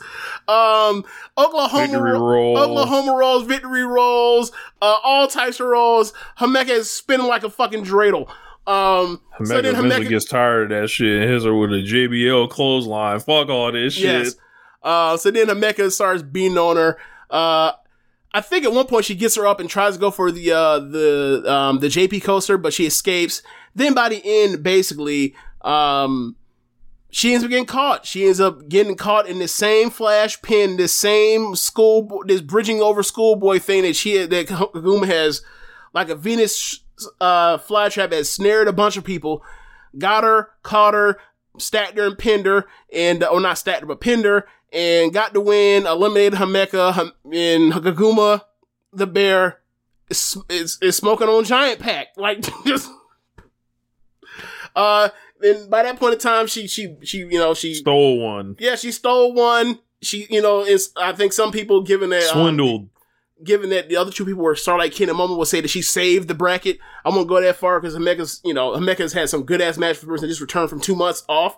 So now the only people left at this point are Momo on 12 and Starlight Kid on 11, who has a tiebreaker over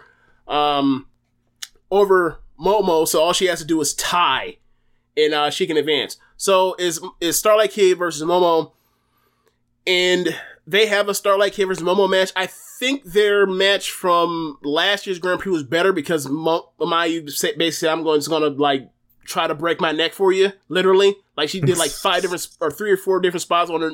She lands on her neck. on top of her head from Starlight Kid in that match. But they really went at it.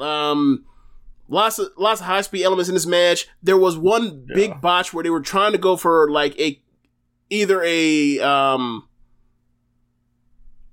Mayu basically has her up like she's going to give her own version of a running through powerbomb. Kid gets on her back and tries to turn into a Code Red, but Mayu can't hold her up, and like by the time you can see that she's about to like tilt over, like Kid tries to turn into a reverse Rana from her position, but she wasn't in a position to do it, and they both just dump on their body, dump on themselves and fall. Yep. But by the end, they're brawling back and forth, throwing big chops at each other, overhand at each other, and then I don't know how, but like almost in like a flash, Mayu basically just picks up Kid and just picks her and dumps her with a second stage dragon suplex. That shit awesome. Was beautiful. It was awesome. Like it was like all in one the motion. Camera angle, the fucking the execution of the suplex bridge. Like no one's flailing awkwardly. Like it looked like a damn like a motion capture suplex, like for a video game or some shit. That's fun. Like, you know, I'm team Azumi, but Starlight Kid is like winning me over a lot. I love her new music. And you know, at the end of the match, like, you know, Mayu tried to shake hands and Starlight Kid smacked her still, and then the whole energy was like you're close, but you still got a long way to go. Yeah. And immediately after that, Azumi was out to answer. You know, Shawn Michaels and Bret Hart energy. So, doubling back real quick, when you said the Starlight Kid smacked her. Starlight Kid smacked her, and then Mayu still walked up to her, hugged her, pat on the back of her head, big sister, and then literally shoved her from the back of her head out the ring like, look, I'm not gonna take too many of these. I ain't gonna take too many more of these slaps, but I still love you. But you ain't on my level yet. And one day, you might get there, but like, not. Yeah, still be here with me. I wonder if Starlight Kid takes to the little woman energy, a la Chris Paul. You know, if she doesn't appreciate being patted on the head or something like that. Okay, so last year's tag league, one of the teams was Shuri and Himeka. And you're like, Shuri and Himeka were a team. Why the fuck didn't they win the tag league? Why did they go undefeated and win? But they had Mayu and Starlight Kid as a team. And like the whole match is like paired off where it's like Mayu and Shuri, and then you have Himeka, and then Starlight Kid has to deal with fucking Himeka, right? So by the end of the match, Mayu and Shuri are out the ring, and the two legal people are Himeka and Shuri, and Himeka beats Kid's ass. Not Himeka and Kid are in the ring. So Himeka's beating Kid's ass, and she's about to give her that running power bomb, and she turns it into a Hurricane Rana, gets the pin, and like you should see the faces that Shuri and Mayu make out like on the floor as she pins the giant, and they couldn't fucking believe it. And then Mayu gets in the ring and she looks at Shuri and she points the 3 out to her, and Shuri has it, her eyes are like bugging out of her face, Shuri's. And then like Mayu gets in the ring and grabs Kid and hugs her and pats the back of her head, and it's like she's like the biggest smile you ever seen in your life. But so that whole little sis thing has been happening for a long time between those two. Like, I think at the end of that promo that, from the tag league, like, I'm not even going to say that. Never mind. It doesn't matter, but it was fucking hilarious. But, yeah, like, it's still there. Like, they're eventually going to have a big match on a big show eventually. And, like, it's going to be a lot like, it's going to be similar to, like, when, Io put over, Momo in 2018 before she left, for WWE, where it's like, I'm going to put you over. I'm going to make you, I'm going to do the best I can, all that kind of stuff. We're going to try and tell a story of you surpassing me and all that kind of stuff. And, like, I'm interested to see what this looks like over the next, however long it is. It's going to be fun. And then after that, we had... So, Momo advances with 12 points to the final. Azumi and Ruaka. Yeah. And does Azumi working a miracle, it look like? It's Ruaka was cool. It's like a 3-minute match. Yeah. Azumi is all over her, the speed. Ruaka's is coming back with power at times. And then Oedo Tai starts cheating. Like, so Starlight Kid's not there, but that's but you have Death and Saki still there, and they're helping in Rina, and they're helping them cheat, helping Ruaka cheat. So like they bring out like the gimmick that Ruaka uses to hit people over the head with the cheat, and Azumi is able to get it and use it against Ruaka. Ends up getting the pin after thwarting the other people that actually got in the ring. She thwarts them, gets them out of the ring before she ends up pinning Ruaka with Azumi Sushi and wins. It's like a 3 minute and 30 seconds type of match, but like it was okay. Obviously this was the worst match that Azumi's had in the tournament, but like that's the worst opponent. Like if you look at, I'm gonna do my average star ratings for all this stuff, and I'm gonna do like the grapple thing where they get rid of like the evil matches from last year, or like the Yano matches, and I'm gonna see like what it looks like when I'm gonna do all of them, like what their actual averages were, and I'm gonna do like what they are when like they didn't have Ruaka, and see where it is. Like there are lots of that blue block was loaded, man. So second match, you end up getting I believe it was Kamitani and Unagi. Kamitani Unagi, or wait, let's make sure. Yeah, Kamitani Unagi.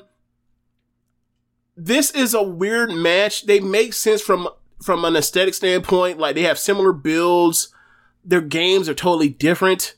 And given where they are in kayfabe, one has to dominate the other throughout the match. So Kamitani is a much improved wrestler from even a year ago when I thought she was still like promising, but obviously the promise has paid off a lot this year. But I still have a hard time watching her lead in a match and be on top of somebody. Like it doesn't seem like it's a natural fit for her, at least not yet.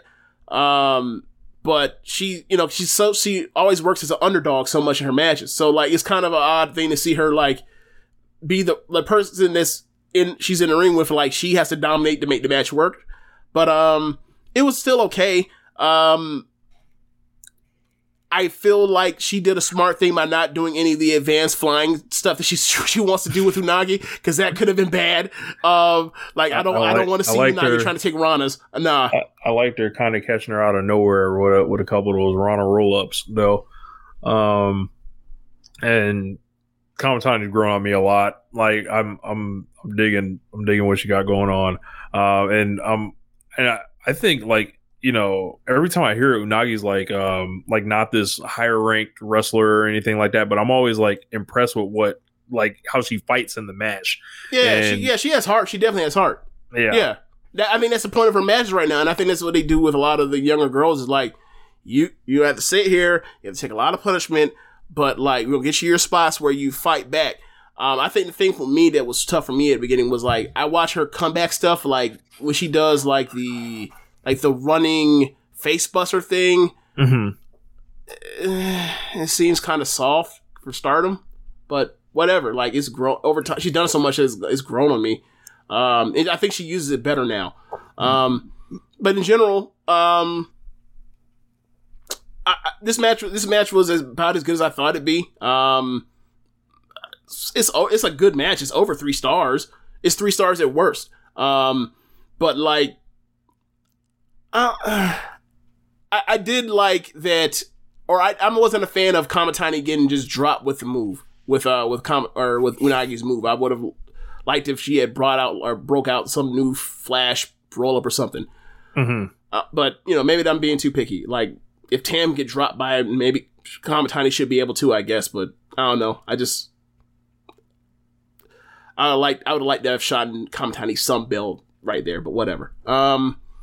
Yeah, but Kamitani, she ends up, she was on 11. She ends up losing to Unagi, so she's eliminated. Shuri has 11. She's in front of everybody. So next match is Maika versus Konami. By that point, I was like, okay, so they got rid of Himeka with Kaguma. They got rid of Kamitani with Unagi. Konami don't stand a chance. Like Konami don't stand a chance. And so it's Maika versus Konami. She has 10 points. She has a tiebreaker over Shuri. By this point in time, I'm like, nah, man, they're not finna put Konami through. She's done. She's done. Because they're not finna do a Momo versus Konami Grand Prix final. Like that is for 2019. This is 2021. Not happening. It's so a new day. Yeah, they're having a match. It's a really good match. There's a spot where Konami's working over the arms on the Power Wrestler. Obviously, there's a spot where at one point I forgot what kind of lift Micah was going for with Konami, but Konami basically got to her back and put her in a Rings of Saturn while Micah was standing, and it looked awesome. So match continues going. They're going back and forth with strikes and whatnot. And then by the end, Mike gets the better of her and drops her with a Michinoku driver. I thought it was a really good match. Probably like 3.5. I have no memory of this match. Like I think it's look because look what's coming up next. There's like the top 3, and then like the undercard had been going on for so long already, and I was like, all right. It was a 3.5-star match. It went 6 minutes. It was a really good match, but it was like, yeah. Like look, you're about to see 4 3/4, 4.5, 4 3/4. Like I imagine it's easy to forget. So, but Mike ended up winning. Should have had Death in this match. We did, right. Take Konami out of there. And put Death in. Oh boy, the things you come up with. So, shout out to all the people in the chat, all 5 of y'all. So the next match is Shuri, the point leader, with 11 points versus Takumi Ra, who's on 10, and she basically needs everybody to lose to make it work. So she's 3 for 3 for all the things she needs. All she needs at this point is she needs to beat Takumi, or Takumi needs to beat Shuri, and then needs Tam to beat Utami, and she can advance. Now, I have been told, like, I've never known this before, because they don't really go this deep into they don't go into, like, the 8th tiebreaker, like they do in New Japan for the G1. Like, so I've never seen, like, what happens if people are tied that go to and have the same amount of points. I have been told that, like, if that ever happens, which it won't ever because they're only doing it in one show, I've been told that, like, they'll have a playoff in the case of that happening. But I know, just for people that watch this shit, they know, like, there ain't gonna be no playoff. Ain't no playoffs. Ain't no playoff. Playoffs. So ain't no playoff bid. So so Takumi, in theory, would need to win this match and then have Tam, and then hope that Tam beats Utami. So, but she's in there with Shuri, and then they go into the ring, and I've seen the first time I saw Takumi Iroha was. The first time I ever saw her was actually on accident. I didn't even realize who she was, but like watching that shoot Yoshiko thing at Yakuzawa in 2015. And then first time I ever saw her wrestle was watching her come out as a surprise for Io's Gauntlet retirement or leaving Stardom match, right? And I was like, who the fuck is out here with this, playing this like graduation Macho Man music? She comes to the ring and she has awesome haircut and the full Chikusa Nagayo, full length body singlet thing that's leather and pleather or whatever and shiny. And like, who the fuck is this? So over the years, and then I ended up watching her when she won the Beyond the Sea title from Nanai. She was a second ever champion. And that match was awesome. That's like 4.5. So I was like, damn, she's really good, and found out that like she was in Stardom and all that kind of stuff, and all the story, all the stuff we know now. And every time she comes back to Stardom, it's just a blast to see her. But the thing about her is, every time I've ever seen her wrestle, she has been the bully. I did not know that Shuri was such a bad motherfucker that she starts off the match for like the first half of the match, and Shuri's bullying the fucking bully.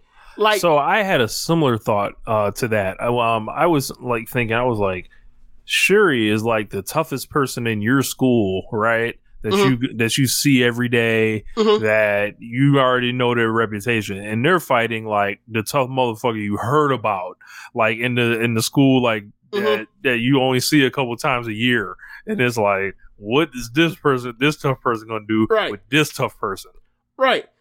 And the match starts out, it is just mat wrestling, and they're rolling, and like people, and they're fighting for side control, and they're pulling guard, and it's just excellent. And like, obviously it's a lot of the elements that Shuri, being a former UFC fighter, should have the advantage in, you know, telling the story. But she gets on top and she controls it, and then like she's just wearing Takumi's ass out on the mat, and it was like, wow, I've never really seen anybody really like more or less kick Takumi's ass for an extended period of time. Never really seen it.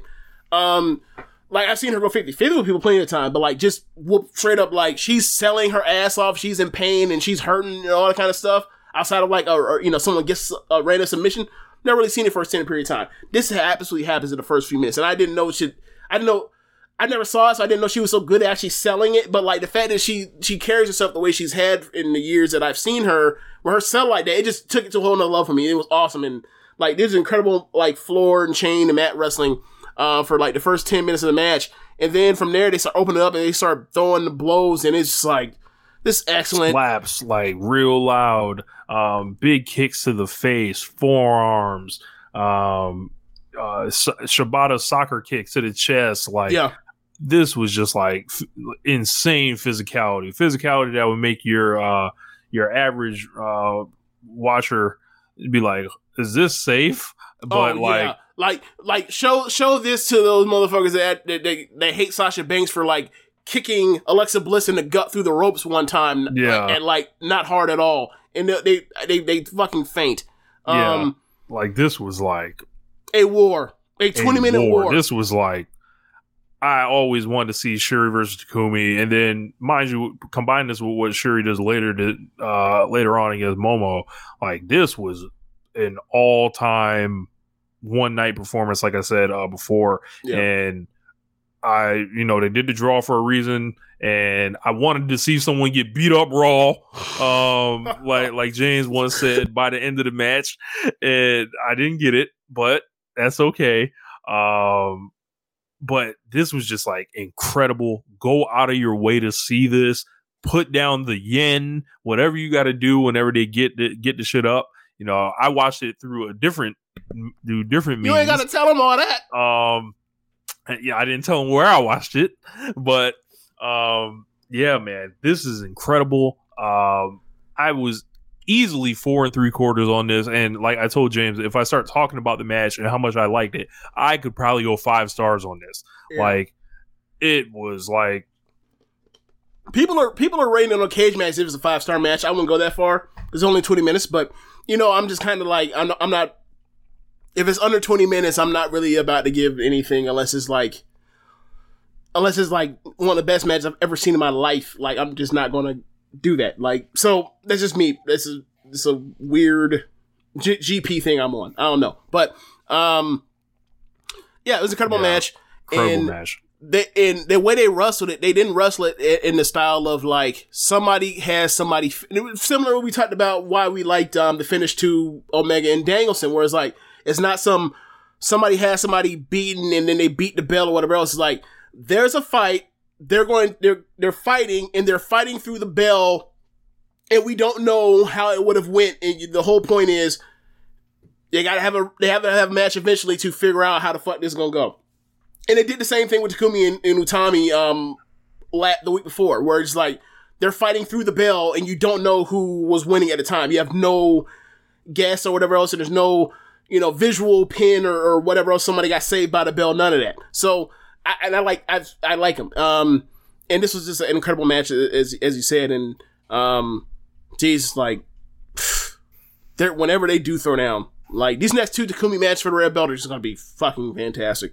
So this was a One Nation Radio match. One Nation Radio athletes, Shuri and Takumi Iroha. Just wanted to make sure everybody knew that. So.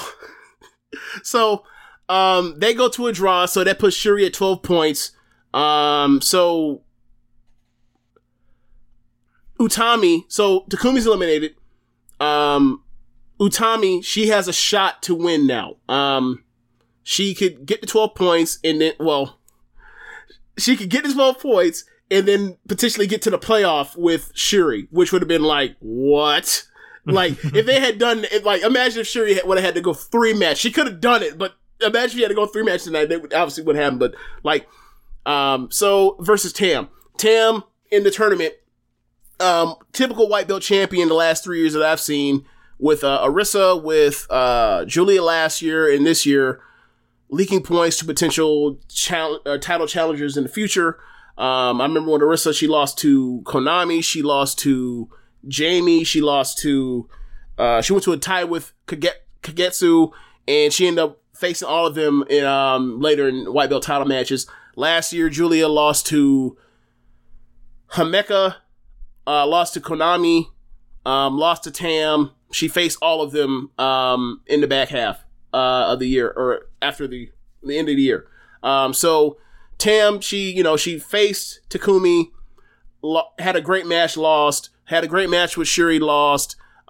She's one of the top 4.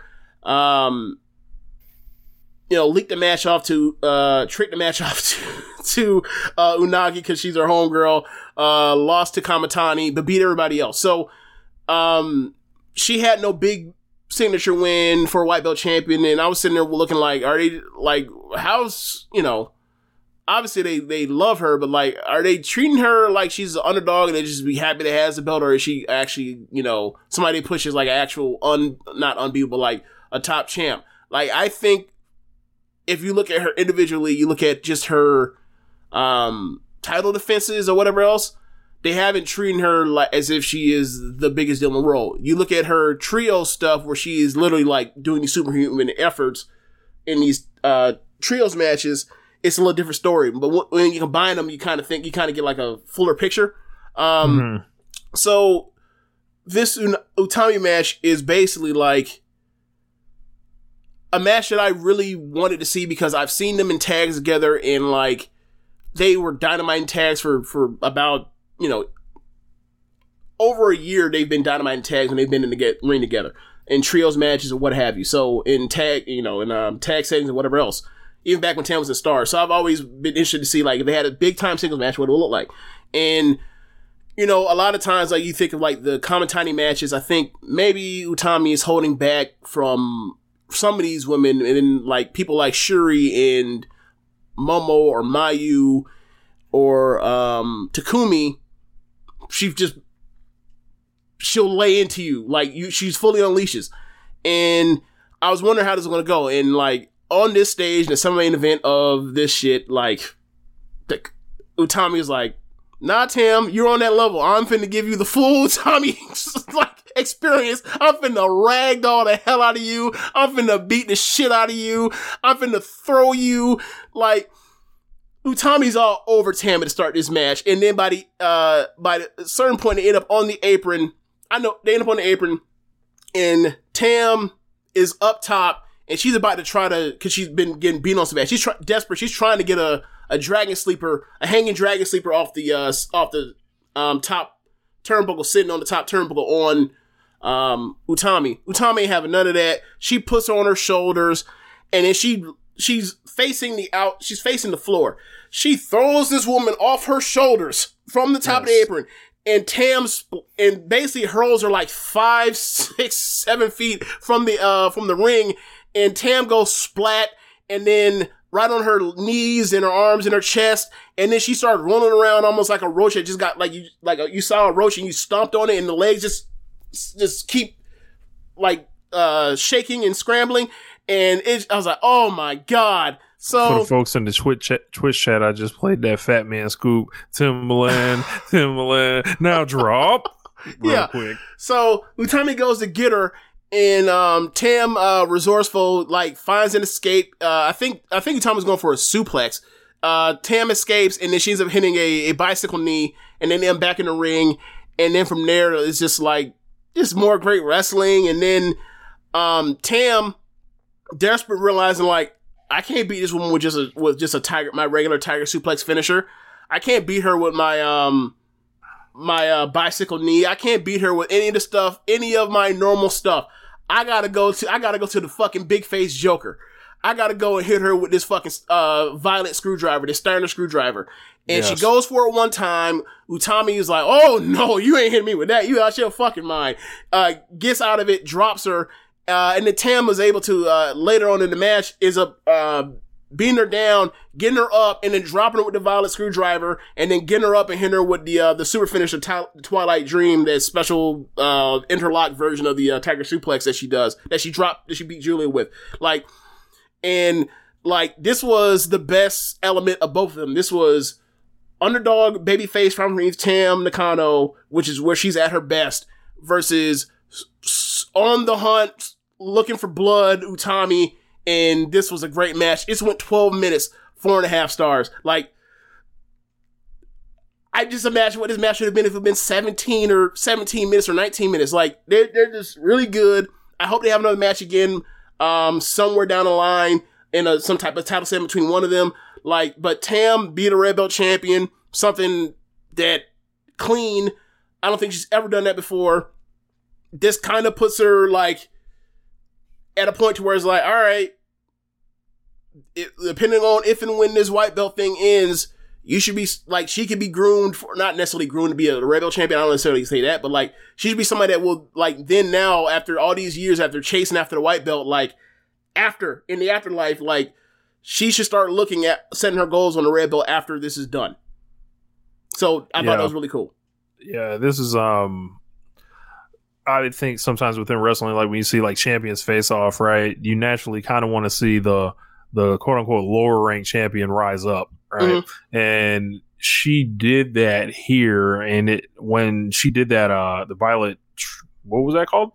Steiner Screwdriver. She takes out Steiner as Violet. Yeah, Violet Screwdriver. Saw that shit, I knew it was a wrap. Like, yeah. So, yeah, like in.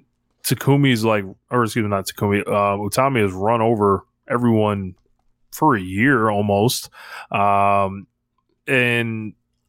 she's setting up a couple matches here that, like you said, if the white belt thing ends, she's going to, I think, fall naturally into whether it's facing Utami or whoever. Like, she'll like just move over divisions, and then like the white belt will be taken over by like your Saya Kamatanis and like Starlight Kid, Nasty Boy, yeah. I mean, but potentially Unagi and Mina, depending on the rate of progression, keeps tracking how it's been going. Like this year, then maybe in like a year from now, maybe they could start getting themselves into that white belt picture. So that happens, and that means that you're getting Shuri and you're getting Momo for the final. Yes. I finally got what I wanted. I want you to talk about that. Speak about that, Rich.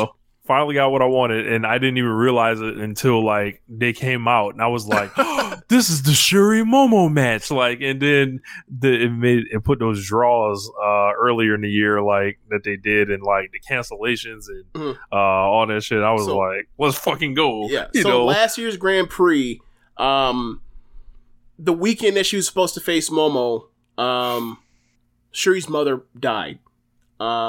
So she ended up missing that show, and then she wrestled the next night, the next day against Azumi, and she dropped.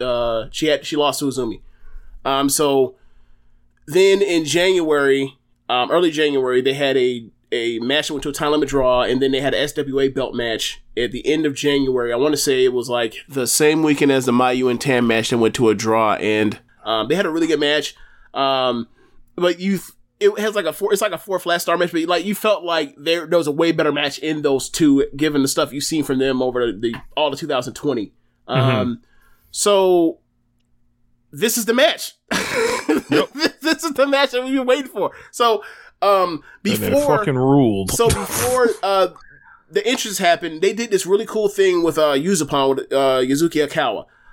They had her interview the finalists, which is just a great benefit and something that's going to be missed on people that didn't watch this live or didn't watch the pay-per-view feed of this. Just only going to watch the cut-up version of it that's going to be added to Stardom World. Like, Yuzuki goes back there, and she talks to Momo and asks her about her, what is your mindset, or what are you thinking about going into the final, and talk to her. So then they go to another break. They cut to some advertising, and then they come back, and then they have Yuzuki then go to Shuri.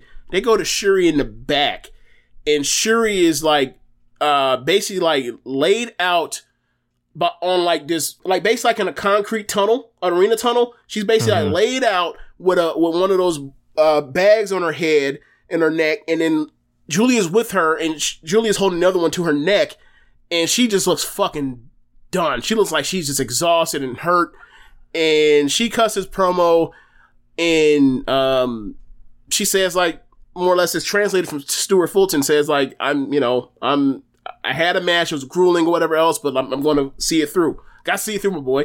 So, I thought it was great. It was a great visual to see, like, Julia back there with her, like, tending to her. Now she's eliminated, but she's back there with a friend and all that kind of stuff. Her tag team champion partner, and trying to help her recoup in time for the match. So then they put come it like this. I was catching the stream. I didn't have the translation. I knew everything that was fucking going on when I saw this. you are building the legend of Shuri Kondo. That's what you're doing right then and there. So Momo comes out, then Shuri comes out, and then like, keep in mind, the first match when she was wrestling Takumi, there was not a doubt. She looked like, I will kill this one if I have to win and get to this to get to the final. She comes out and she has this look on her face like just vulnerability and doubt, and I don't know if I can do this. And it was just like, oh my God, like, this woman is the fucking best.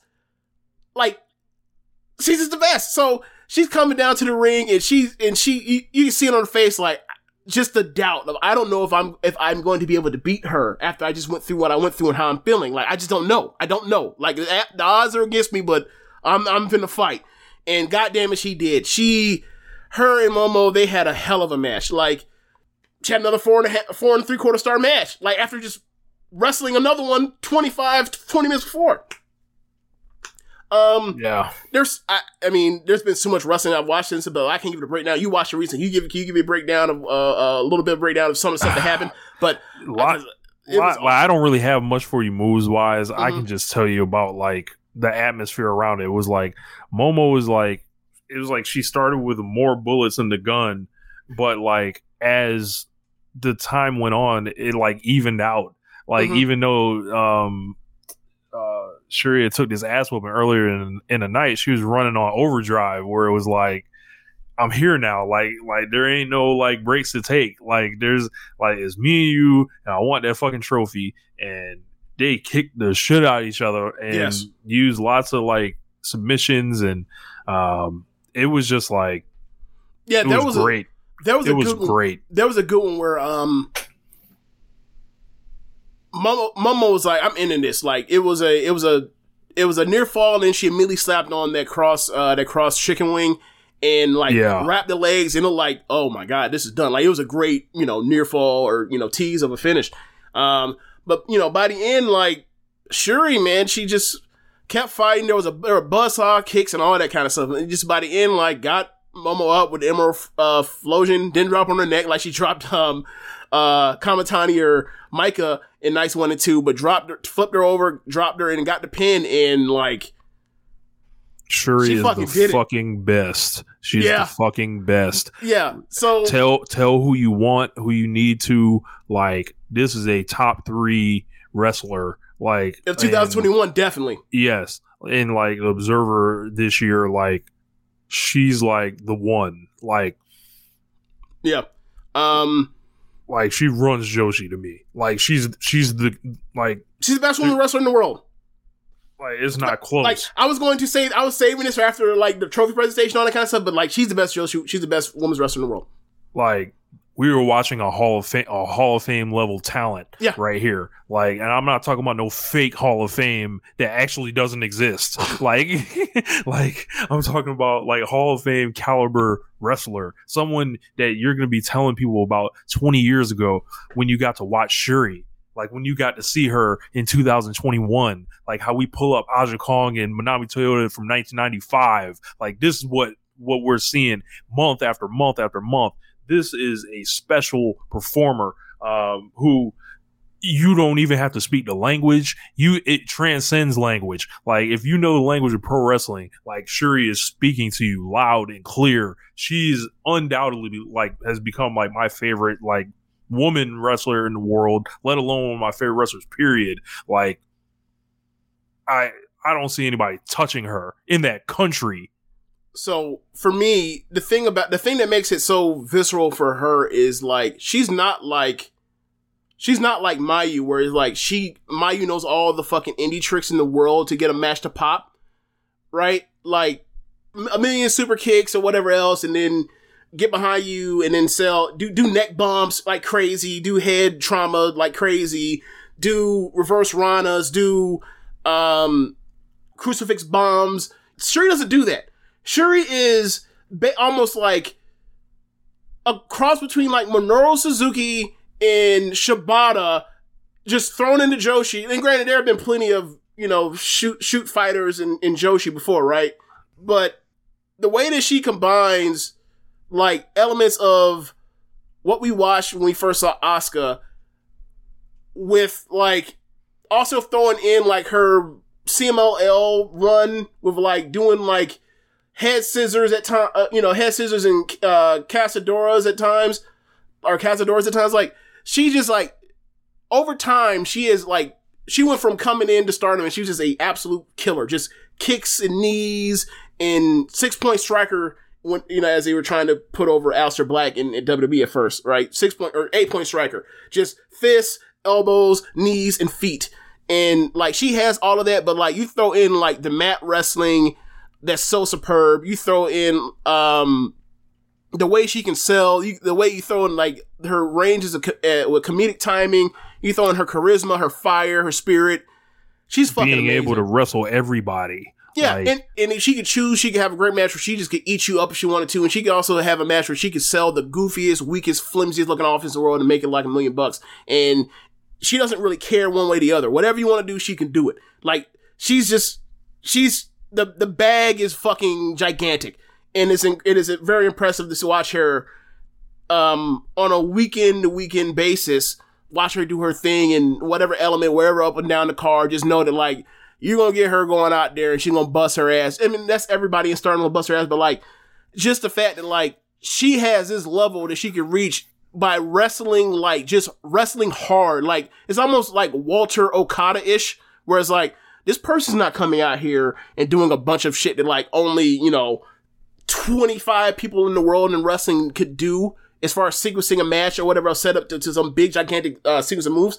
She's doing quote unquote basic combat fighting wrestling. Yeah. For the most part. For 95% of her arsenal is just old school wrestler, or more or less. And she's just fantastic. And then like you throw in like the pageantry of the entrance music in her costume, whatever else. Like she is a fucking star among stars in Stardom. And she's like, she's the best wrestler she's the best women's wrestler in the world. She just is. By the end of this, she wins, and like everybody from Donna Del Mondo, like going to the ring and fucking swarm her with this big gigantic hug. And like, by that point in time, I was like, this is great. And then, they give her the trophy. It's a brand new trophy. It is not the previous trophy that we used to put like tags of the former winners on it. It is now engraved all the previous 9 winners. You can see Yuzuki Akawa, Nanai, Takahashi, Io Shirai, Kairi Sane, Yoko Bito, Toni Storm, Mayu Iwatani, Hana Kimura, and Utami Hayashishita. And you see them all in there, and you're just like, her name's gonna be on this thing, and like you see her with the crown that they give her in the cape, and like she then like cuts a promo and she has tears in her eyes, and you see like all that doubt that she had again, like she made it through and she's super happy that she made it through. And then like you see her stand up and you see her like her voice start trembling, and then you see her like hold the trophy up to the sky, clearly talking about her mom, and just like, God damn, why you had to make me fucking cry? So it was awesome. Like all this Shuri shit getting put in a clip tomorrow. Like sure, Shuri is the best women's wrestler in the world. She is. Yeah. So then by that time that shit happens, it made me think like, before I was doing this, I think I talked to you about this before. Like she has over a 4-star average in this tournament, and then like she adds on these 2 fucking classics, and it's like she's even way over there. Like she's. Like, if she was in the G1, like, she'd be an average star rating, like, in the top. She would finish in the top 3 or 5. Mm-hmm. So, for me, I'm thinking of that before I even go into this, and then I got these 2 matches, right? The 2 best matches of the tournament, in my opinion. And like, she goes up and she's holding up a trophy and all that kind of stuff, and it was just these great pictures and everything, and everybody's so happy for her. It was a great night, and like, it made me think of like, when talking about that G1 thing, I just thought of, it made me think of like, before last year, like from 2015, 2019, you would watch someone win the G1 and you would think like, this person is a fucking legend. This person fucking legend, right?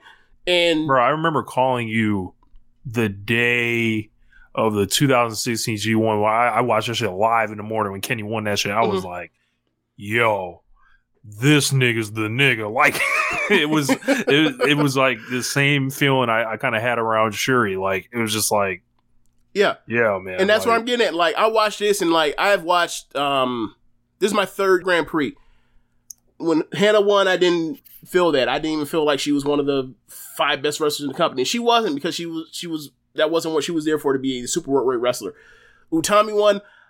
Like, when Utami won and then won the red belt, like, if you go back and listen to our audio, like, you hear me basically say, like, I quite honestly thought Shuri should have been the one that should have been the red belt champion before Utami.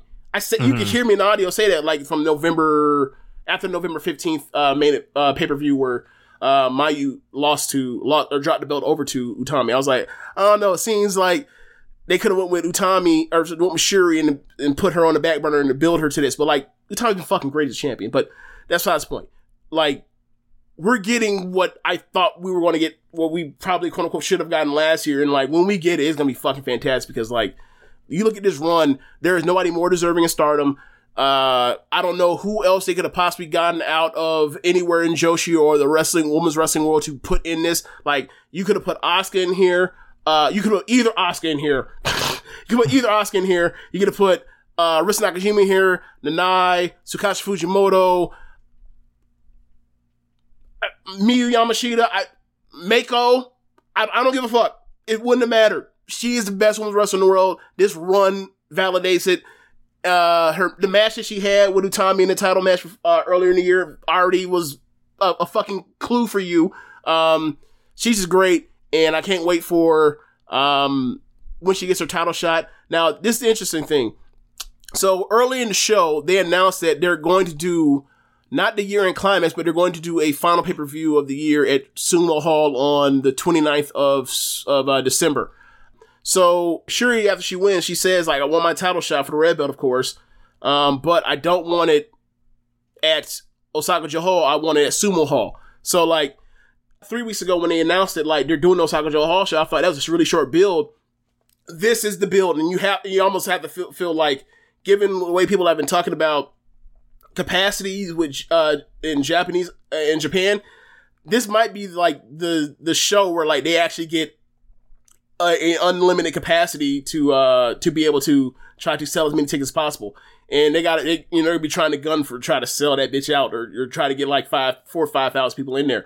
And they have the time to actually build towards a card to do it adequately, as opposed to 5 weeks to do a Osaka Joe. So, yeah, man, they have it in place. They had the match already. They've had 2 matches of they're 2 of the best matches of the year. To showcase what's happening. They're gonna fill the card around it. Like, Shuri's fucking awesome, and like it's time to do it.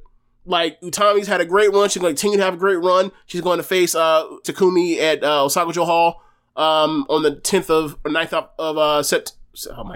9th of October. That match is going to be a race to, or a fight to get the 5 stars as well, from Dave Meltzer.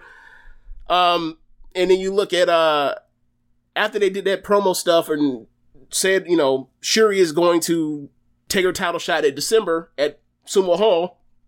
Takumi and Utami run into the ring. Like, basically, it's almost like Takumi like grabbed Utami backstage and then drug her to the ring to get the title shot, because they went to that draw during the Grand Prix, and they set that up for Osaka Hall. And then Tam comes out, and I was like, I started leering into my TV screen, right? And I'm like, is this gonna happen? and she says she wants to offer a challenge. And then I hear her say, Iwatani Mayu. I jump up, I raise both hands in the air like Rocky.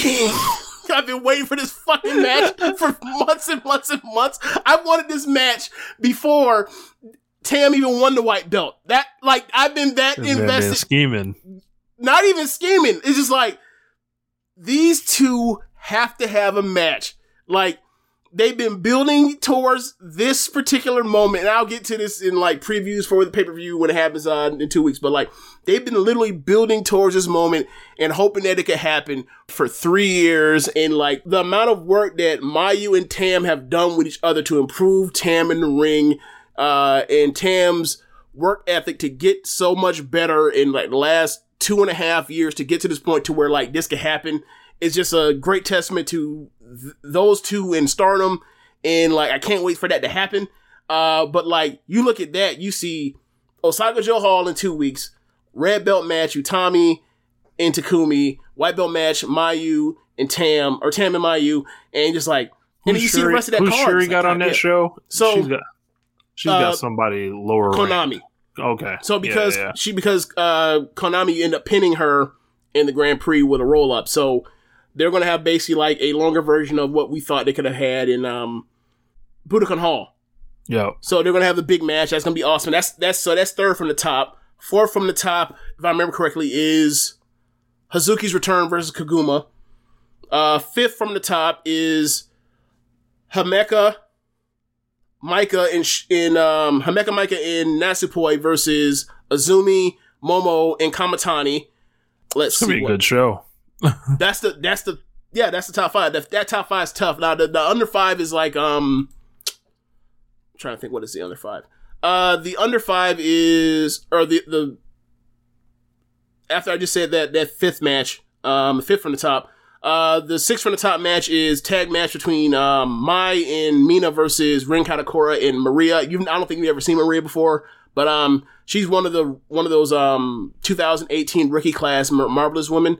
She's good. I've seen her in Sealand, but they kept her low in the card, and she wasn't like Mio Momono or Mei Hochizuki or Makoto Shindo.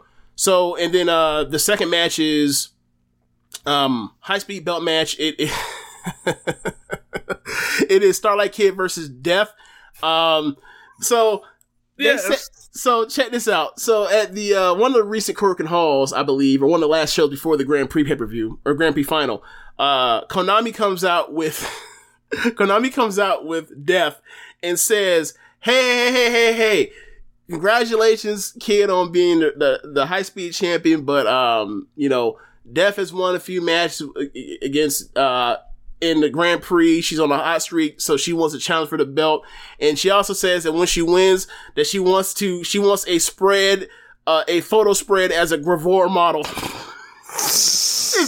When she said this, Starlight Kid had to turn the fuck away, had to turn 180 backwards to cover her face from laughing so hard. Like, she corpse. Like, they should have sent the man for her. It was fucking hilarious. So they have that match, and the opener is Unagi versus Roaka for the Futures title. So, like, in the first three matches, you're going to probably see two really good matches. The first four matches, first three matches, you'll probably see two really good matches. And then, like, you can honestly, like, the last five matches all could be great.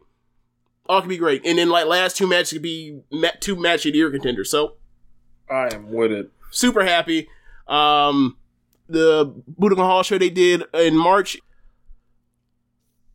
this could be a better card. And that was one of the I still think that's the best show I've seen from a bell-to-bell standpoint this year. So, and this could top it.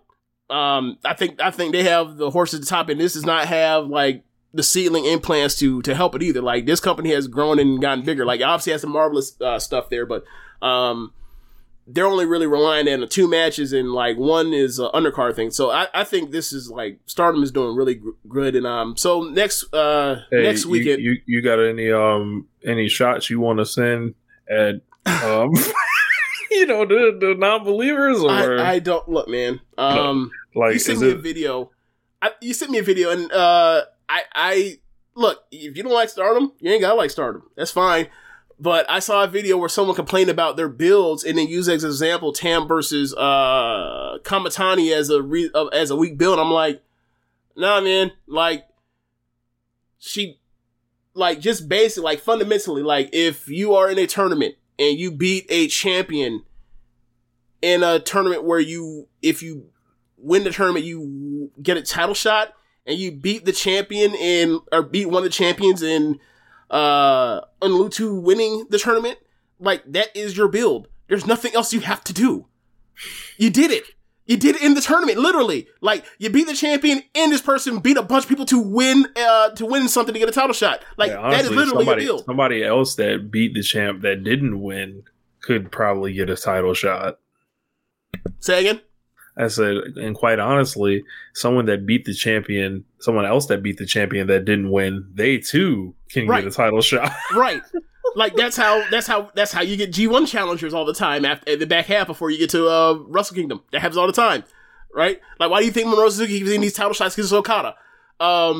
Yeah, so I just thought it was weird. Like, I didn't really listen more. I'm sure this person had points. Like, there are things to criticize in Stardom. They do too many fucking draws. They probably do too many,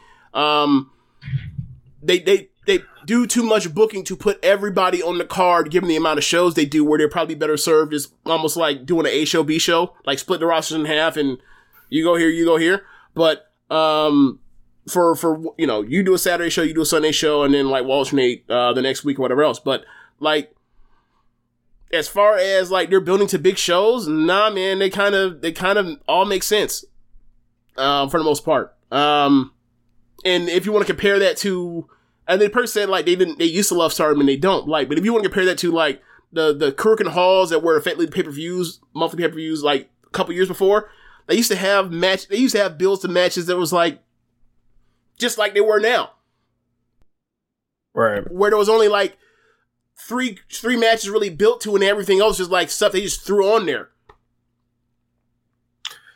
Yeah, it's interesting. I don't really know as much about, you know, the different sects of fans within the Joshi community, weird. But I mean, it's a lot, the Joshi community on like the gay community. Yeah, exactly. So, yeah, it was just weird for me. Or not weird for me. It's like, I think a lot of it is people are American wrestling fans and they tie on. In general, I don't mean like this person like had their reason for not watching Stardom, and like there are reasons to not watch Stardom. Like if you don't like the New Japanification of Stardom and their matches going longer than they used to be, and it feels like they're trying to make super epic matches opposed to kind of the things that kind of felt more organic. I can see that as a reason to not love it as much. And the person at the start of it did say like, I still like Stardom. I'm not going to follow it left and right and watch every single piece of information like I used to. Like, this person said, basically, I'm going to become more of a casual watcher of Stardom as opposed to someone like me that, you know, I'm trying to find any piece of information about Stardom that I can that's translated in English. So, I think that's fair. Like, they give you a lot of fucking content. They give you 2 shows. They give you basically 4 hours of shows a week on time delay. Like, of course, you know, Dr. Josie got to stay up on his stuff, you know. But for me, it was just like, maybe put that at the end, that point, because that point didn't really make much sense. But whatever, it's just one thing. But his thing was 20-something minutes. I was like, I'm not finna sit around for all that. Like, I'm sure you got valid points for not wanting to watch all that wrestling. And, like, just saying that 4 hours of wrestling is a big commitment. It is. Like, that's enough just to say there ain't no reason to watch Stardom that much. And I ain't gonna not nobody was saying I ain't gonna watch no 4 hours of any wrestling. Any wrestling. So, yeah, also, I forgot to mention it last week. One big thing I wanted to mention, and I want to apologize to Lady C. Lady C at the September 20th Korakuen Hall. She got her first win. The reason I mention is because Lady C is much like Hook as just like a fantastic meme wrestler. Oh yeah. Yeah, so I just wanted to, you know, give her a shout out because she was so emotional after she won, and she was so happy that she won, and it's like, you gotta think when this Stardom rookie is somebody in Joshi is a rookie, he's like, think of how many ass this person had to take.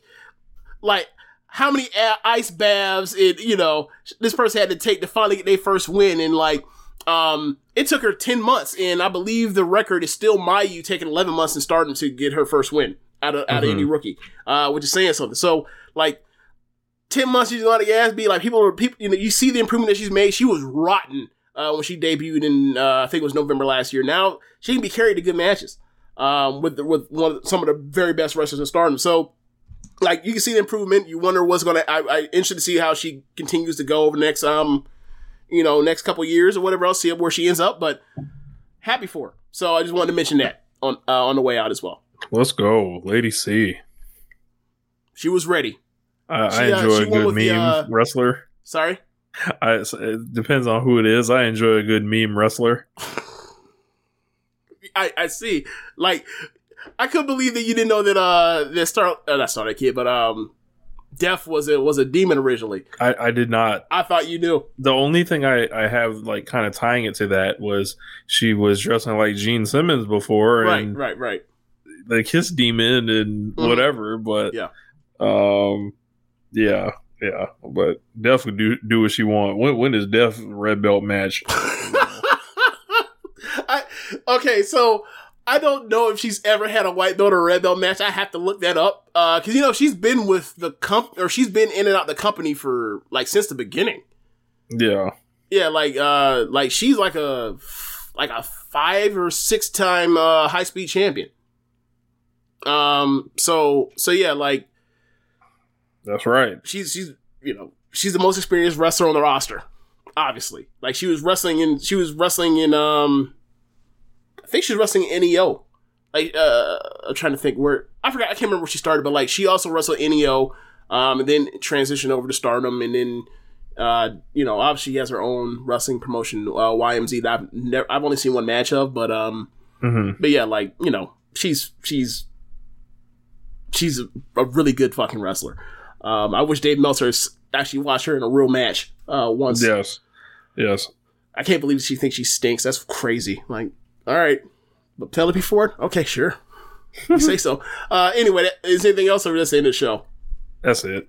All right. That's the end of the show. Be sure to rate us on whatever app you're using to listen this with, and thanks for listening. One other thing. I want people to stop making up things to explain things that have not been explained to them. What happened? This Keith Bearcat Lee thing has driven me insane for like a week, maybe more. What happened? So I know, but what happened online? I know the Bearcat Keith Lee thing. People have like taken it to say that Keith Lee has requested to do this. It's a tribute Keith Lee wanted to do to Bearcat Wright and all that, right? And I'm like, did Keith Lee give an interview about this? Did a report break anywhere that said this is the idea behind the character? Nothing. Like, I'm seeing people with podcasts that have large Twitter accounts saying they are breaking out into tears and happy for the tribute or whatever. I'm like, yo, first off, I just got made aware by Rob Naylor, who was I think he's some type of historian, right? There's barely any tape of Bearcat Wright, right? To begin with, right? Yeah. And then, I knew the name. I wasn't as familiar with his work, but he was like they say he's like the first black world champion in like the 50s and 60s in like the LA area, right? I'm like, all right, cool. But like, I just want people like I missed the part where Keith Lee laid it out where this was what I intended to do or something like that. So people have run with this, right? And also when things go bad in WWE, a lot of times like WWE will tell Dave Meltzer or Sean Ross Sapp or Ryan Satin that it was so-and-so's idea actually.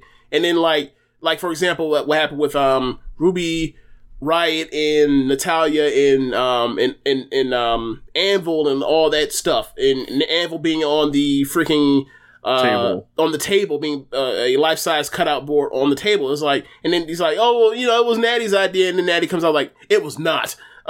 So yeah, like, I didn't even know that. I haven't heard anything about that ever leaking or coming out and saying it was them. Like, for me, it was like, it's stupid. Like, for me, it was like, oh, okay, change the name. Who cares? Like, they're not going to push him, so whatever. I don't care. And for me, I'm like, why do y'all assume that it was this tribute when the only thing it looks like, if we're using what it looks like, right? Mm-hmm. It looks like Vince McMahon tried to understand Keith Lee more because he's damn sure not had a clue so far. Mm-hmm. So like, he's tying him to this big black man he knew of in his youth.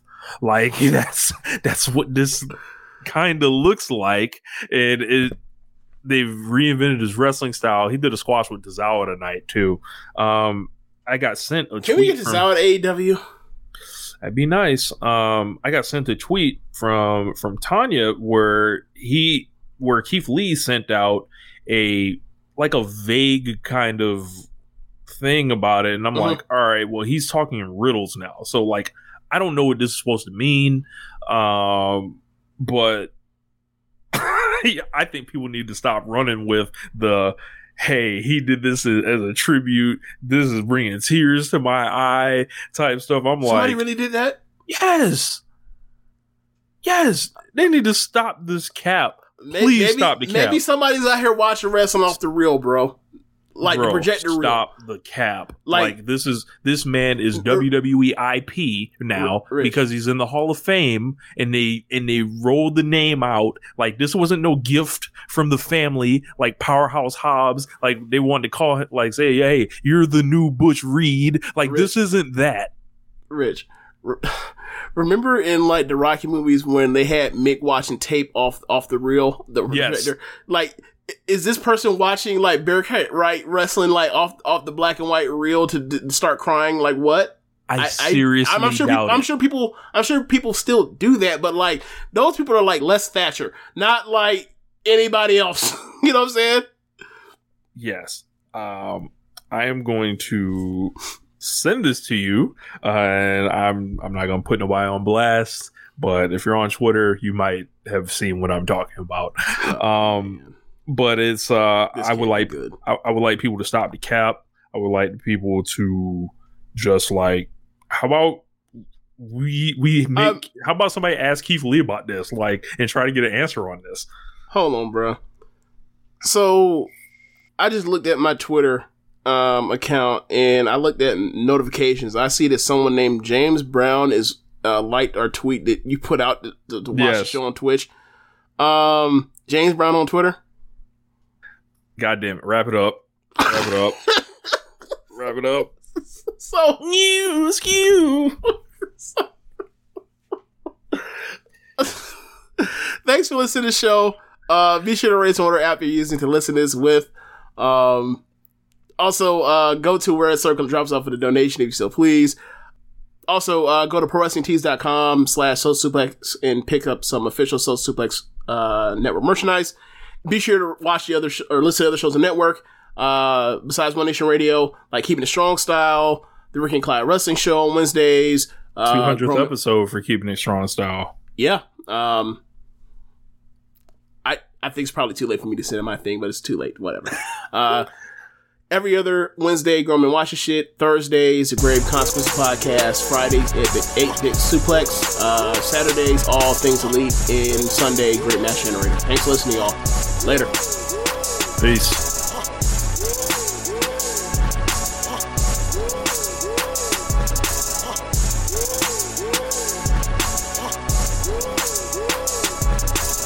At Parker, our purpose is simple.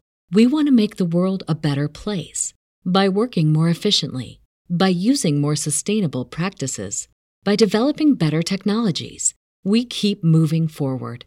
With each new idea, innovation, and partnership, we're one step closer to fulfilling our purpose every single day.